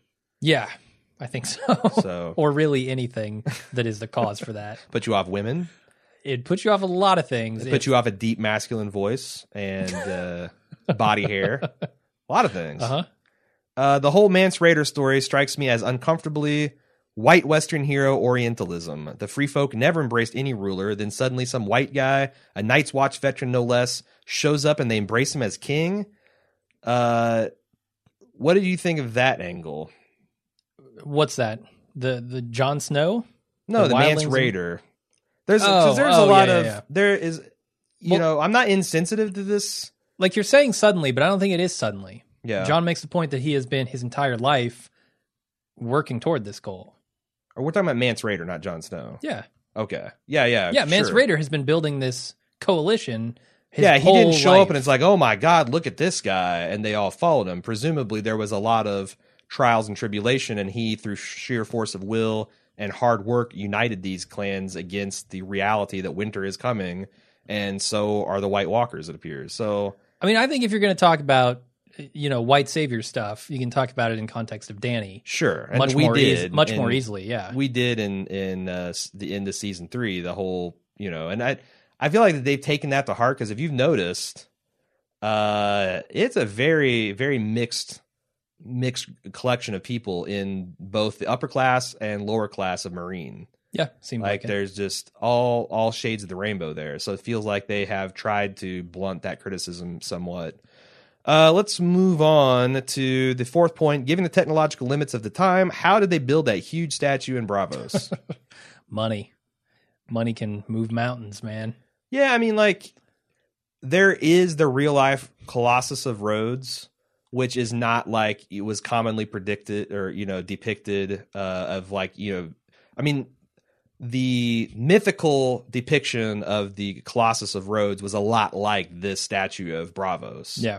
So I feel like that in a world where they built a wall 7,000 years ago or whatever, and they built all these other, like, you know, Winterfell with its glass gardens and its geothermal heating and like all these other things, like in the books they hand wave this as to like there's this age of heroes and they were like, you know, super badasses and they had some children of the forest magic, and there you go. So apply dragon / tree magic to every problem you come up with, and and look at Westeros squinting through, like, you know, rose-colored tinted lenses at our own past, like, you know, the Greek and Roman history. Sure. And there's where you end up. Janine S. has some thoughts. First, on the wall. This plot felt too rushed for me. I liked the stuff with the Shireen and Gilly and her mommy Dearest, but the whole Jon Stannis Lord Commander plot felt rushed. There wasn't enough drama in Jon's nomination for Lord Commander. I'd have dragged it out another episode and maybe make us really hate Thorne and Slynt. Set up some conflict among the brothers of the Night's Watch as to who they'd choose. Heck, introduce us to Sir Dennis Mallister. Make it seem who's the commander of the other tower. Make it seem like Sam really pulled off something by nominating Jon. Mm-hmm. I agree with that part. I don't think we needed to hate Thorne and Slynt anymore. No, I totally hate Alliser. And Slynt is the guy who betrayed Jon's father. So I hate these guys plenty, but I'm with you. I could have seen some scenes of some internal debate amongst the Black Brothers. One problem with that is they killed off a lot of the Black Brothers we had kind of like a personal interest in last year. Yeah. Let's see. What else does she say? On to the Marine topic. The pacing of this was somewhat off to her, she says. I liked the concept, but again, I felt like it was too rushed. The only part I liked was Drogon coming back, but not letting her touch him. She also wonders if he can hear his brothers down in the cave. Do you think that... So him landing there was like, hey, you need to get my bros out of this cave. Yeah, like what, she calls them her children, but what is their relationship amongst each other and to her, and how much are we just anthropomizing this guy? Fair question. It doesn't seem like their relationship is very good at the moment. I bet those dragons would like to be out and about, and they're probably a little bit bitter. I don't know, assuming dragons even give a shit about that kind of stuff. Sure. Like, ultimately, if you live hundreds and hundreds of years, what the fuck is a couple days in a cave to you, right? No, it's like what veterinarians say about crating your dog. Like, it always seems to me like if you leave for the day, and you put your dog in a crate, it seems cruel because they're just sitting in a box, Tyrion style, for like all day and potentially into the evening. But every vet I ever say is like, no, that's actually better. They feel more secure and safe. And the reason they act out and tear up shit in your home when you leave them is because they're stressed out and anxious. So what the fuck do we know? Dragons are not humans and neither are dogs. Sure. Much as that is controversial to say. She goes, I guess the whole segment shows that one man's terrorist is indeed another man's freedom fighter, but where does it end? Regardless of where the ruler, whoever he or she is, loses no matter what is done. An interesting paradox to explore, but again, a little patchy to me. Not sure how to fix it. Again, maybe slowing it down just a tad in the beginning, introducing some more exposition. I don't know if that would fix it. No, I was perfectly clear on the decision she needed to make and what the options were and why she made the decision she did. It's just... It felt a little rushed with the reaction of the people and those sorts of things. And that was the problem for me, too. But I've already mostly said agree enough with her. about it. So, yeah, we can just move on. Yeah. Devin 8 said, first off, I know we've seen Braavos and Meereen before, but I love how much more grander in scale they feel this season. I'm glad to know they're spending even more time, effort, and money, showing us more and more of the world when, let's face it, they really don't have to. They could have kept the same sets, locations, and CGI set pieces at the same scale as last season, and everyone would have been fine with it, then it would have been great. But I love how enormous they've made it, especially Braavos. That place feels absolutely huge, not just from the CGI establishing shot, but even just exploring around the city. There's one shot in particular where Arya is waiting outside the House of Black and White, where we can see far off into the distance across the water, and there's a village out in the forest beyond. Little things like that add so much depth to the world, and CGI is amazing as always. That's the thing I was talking about, looking at like seasons 1 and 2 and how kind of small the sets felt in comparison. And at the time, it still felt like bigger than we'd ever seen before. Yeah. But they just keep gilding the lily. Hard to argue with that. Regarding Dany, I know people are anxious to see her fly off the Westeros, but I'm with Jim on this one. I actually prefer to see her in Essos and the drama and the story she's been given. I also like seeing the moral dilemmas and stressful situations she has to handle. Also, her going to Westeros at this point just doesn't make sense. I feel like Dany wouldn't even be content with just abandoning the people of Slaver's Bay to go take the throne, and she cares way too much about these people. Much more than she cares about the Iron Throne. If she were to go to Westeros, I don't think she would do it without designating someone she trusts to rule her absence, and I think she would want to include her people from Essos in her rule from the Iron Throne. Our Targaryen empire of sorts that spans both continents, provided the dragons don't ruin everything, of course. Do you think we're going for a grand unified Targaryen empire? That'd be interesting. You know what might be cool is Daenerys over in Westeros at King's Landing on the throne, and Tyrion ruling things over on Get the Lord of the West, the other Lord side of the of the East, sea. yeah. Yeah, that could be cool. See a dragon blowing fire up the Titan's skirts. Why not? Completely incinerating those I poor know, those- 30 mummers, man. Yeah. All they were trying to do Yeah, we're trying to just clean it is give people a thrill. and give them a show. Yep.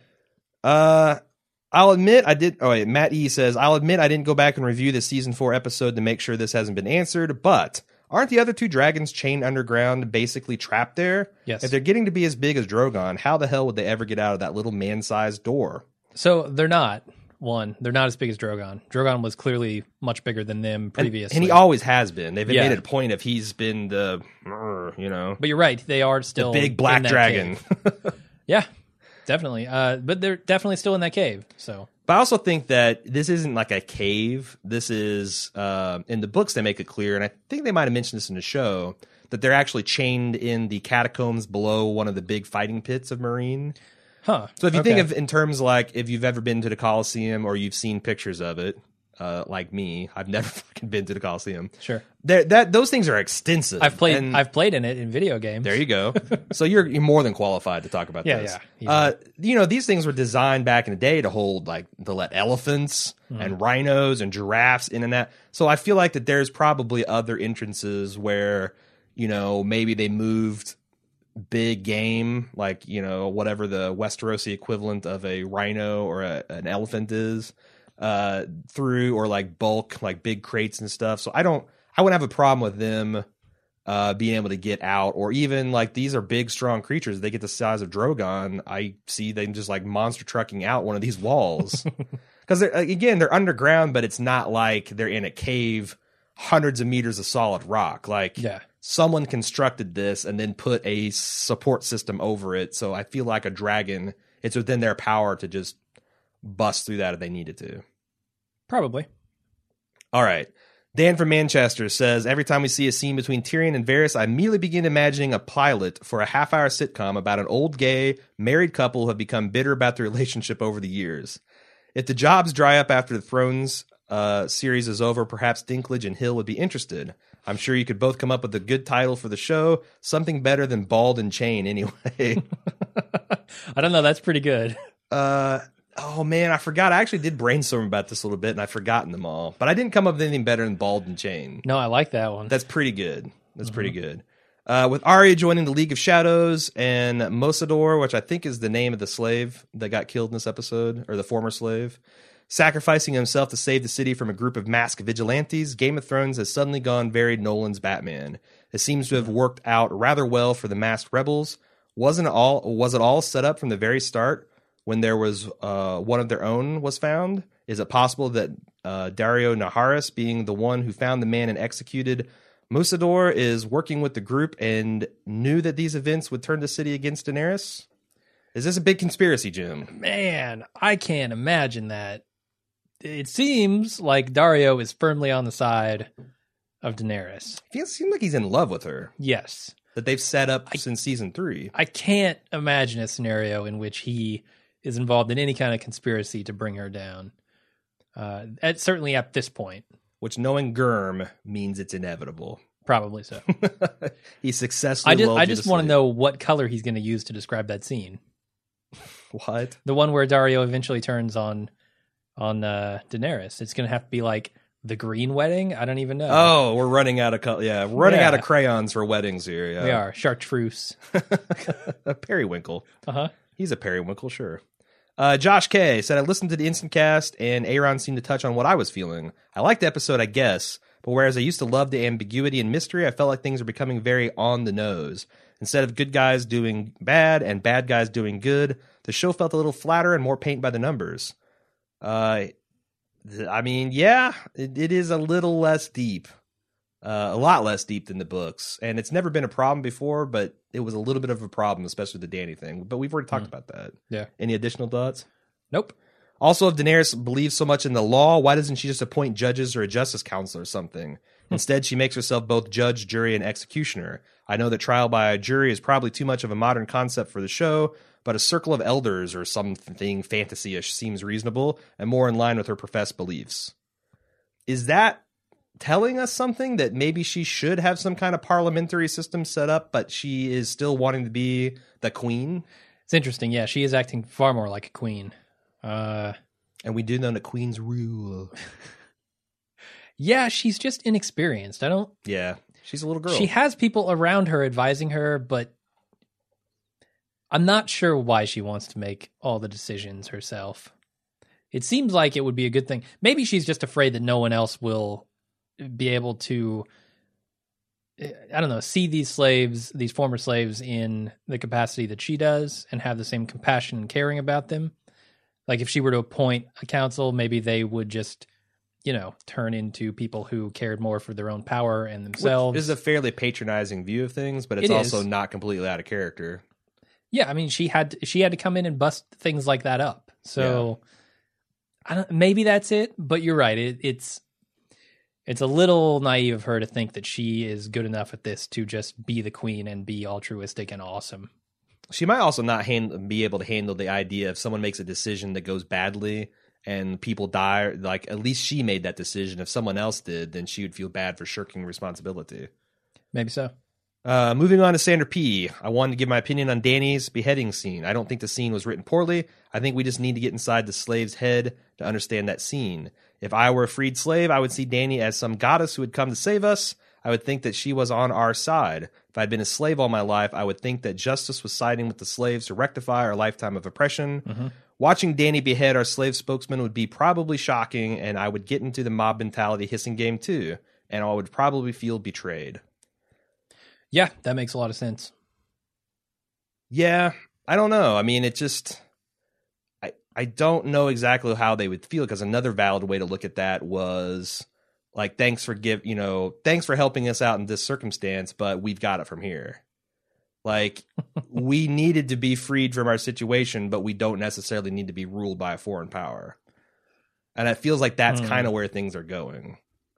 Like, you're not you helped us out, but yeah, you freed us, now let us be free. Yeah, that sort of thing. And the whole, like, you can see this whole Misa brother, this calling them her children and they are her mother. That is already, it's not patriarchal, it's matriarchal, but it's not a balance of power. It's not really a free type of relationship. And maybe they're realizing that. We have another Jim on this podcast, is Jim H. He says, while it seemed pretty obvious that the man behind the mask was going to be Jaqen H'ghar, for the briefest of seconds, I hoped beyond hope we are going to see the return of Syrio Forel. That is, if you don't recall, Arya's water dancer trainer. What do you think are the chances that my favorite character will have an equally surprising return? No spoilers, please. If there is any book knowledge on the subject, I've only read the first 2 so far. I'll say that his ultimate fate is equally ambiguous in the first book, if not more so compared to the show. Oh, if I had book knowledge on this subject. Well, I don't. So let me talk about it for a second. Sure. His death is... So if you believe that he died in that scene, he certainly died off screen. Sure. And we know that off-screen deaths are not always deaths. And oftentimes they're designed for us to be surprised when the character comes back. And shit, in this show, sometimes on-screen deaths are not really deaths. In the case of Beric Dondarrion. That's true. I would definitely like to see him come back. Maybe once Arya has gone a little further down this road of becoming a faceless man, and maybe that creates a conflict between those two. Sure. Like, he discovers what she has become, he doesn't like it, something like that, and now she has to, Luke Skywalker up and fight Darth Vader here. Sure. I think that might be cool. Yeah. I mean... One of the... I know you can't say much about it, probably. I mean, one of the hobbies of the book readers in between books, which has been a while, is to debate like hidden personas of different people. And the show kind of invites you to do that with the Faceless Men and people being resurrected and all that kind of stuff. Yeah. And like a lot of debate rages on the identities of a lot of people. And what you need to do, Jim, is read those last 3 books and then start Googling. Okay, I'll get on it. Jim H. Oh, okay. Man, I really hate that I can't do any freaking research on this show. You really can't. I can't Google a goddamn thing, otherwise I'm going to be spoiled. You're right. That's wise of you. All the shit that comes out of my mouth is literally just coming out of my head. Well, that's cool. I think that's what we're looking for. We guess. We like to laugh up our sleeves as book readers. Although you do. There's a lot of laughter on the other stick. On the other hand, coming from the other, Lord Commander. Mm-hmm. There's a lot of uncertainty and fear and doubt in our eyes this season. Yeah. Invrim, final one, says, am I the only one who got goosebumps when Stannis said he would legitimize Jon? When the camera closed in on him, his face lit up, and the heroic theme started to play in the background. It made my body hair rise up. Just to see him feel accepted and wanted for the first time in his life. From that split second, he had a sense of belonging. I must confess, Jon is my favorite character in the show, ever since the scene in Season 1 where he told Sam the reason he chose to stay a virgin was because he didn't wish the fate of being a bastard on anyone. His plotline has not been the strongest, but ever since the end of last season and up to the first couple of episodes, it has picked up speed and made up a lot of ground. He's the closest thing to a hero in the show, and I'm curious to see what lies ahead for him. I shipped Jon and Dany together from very early in the series, and seeing how some of these storylines are now finally converging, I'm hoping for these two to get together. Wait. Where is Dany and Jon converging? I can't imagine that happening. Well, if you subscribe to the theory that she's going to return to Westeros someday, yeah, and you I subscribe guess to the if they fact end that up, Jon is also going to be an important character, okay, if they end up lip locking in the throne room, do not I guess. forget this is the saga of a song of ice and fire. There's a lot of people: ice, Jon Snow, No, sure. fire, Daenerys Yeah. Targaryen. It's not crazy. No, I get it. It's just to say that the show is starting to converge those storylines is crazy to me. I don't think that the show has hinted at that at all. I don't. So, do you think that it's possible that Jon Snow's rise of Lord Commander, dealing with the problems of the Night's Watch and Stannis and the Wildlings, are not unlike what Dany is going through in Meereen? I mean, they're not totally unlike that. It's I just think that's what he's saying. The convergence is you're starting to that see there some are parallels in their storylines. yes, where Okay. they would have a lot to talk together if I they think ever met. that's fair. I don't know that they've made any movement toward bringing those characters together physically. But he's a shipper. He's reading the tea leaves. You're right. man. You're right. You gotta throw some.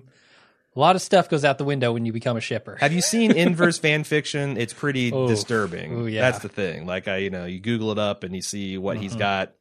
Unspeakable things with dragons. Oh yeah, I mean, Jon Snow in those stories has a dragon tail. He can shoot fire, and you don't want to know what he uses it for. Sure. Oof. You don't deserve that, Inver. I'm sorry. Thanks for writing. I'm just in. not seeing it. We'll Yeah, no, see. that's fair because I do think that you have to kind of squint. But this is something I just actually put together. We're talking about it. There is a lot of parallels between what Jon's doing up at the wall and what Dany's trying to do in Meereen. You're right. And I think that if one were to come to the other shores and they got hurt, they got wind of that, that would be kind of interesting. And again, Okay. that's shit's never happened in the book so far. So hell, one or both of them can be dead. In fact, Sure. I gotta put would enough smoke believe screen. Any of that. yes. Anyway, if you'd like to send email, you can do so to this show at GameOfThrones@baldmove.com. You can also join in and participate on our threads on Facebook, or not Facebook, at forums.baldmove.com. The cool thing about our forums is we have separate threads for show watchers and for book reader spoiler guys. So you can check that out. We won't have the spoiler section today. That's going to come out each Friday around noon to give me a little extra time to consider the feedback and come up the tinfoil section. So if you missed that last week, check your feed. It's definitely there, released on last Friday. So you can also follow our release schedule on Facebook.com/baldmove and over on Twitter @baldmove.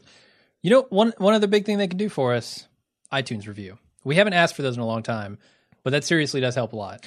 Yeah, it would, because every time you have a new season, you're kind of blowing the dust off the thread. A couple of recent iTunes reviews. If you don't support us any other way, that would be super helpful. Definitely. All right, just claw our way to the top of the pyramid that is iTunes. That's it. Thanks, everybody. We'll be back next week. If you're not a spoiler guy, we'll be back next week right after the episode. If you are, like Aaron said, check it out Friday. Until then, I'm Jim. I'm Aaron. See ya.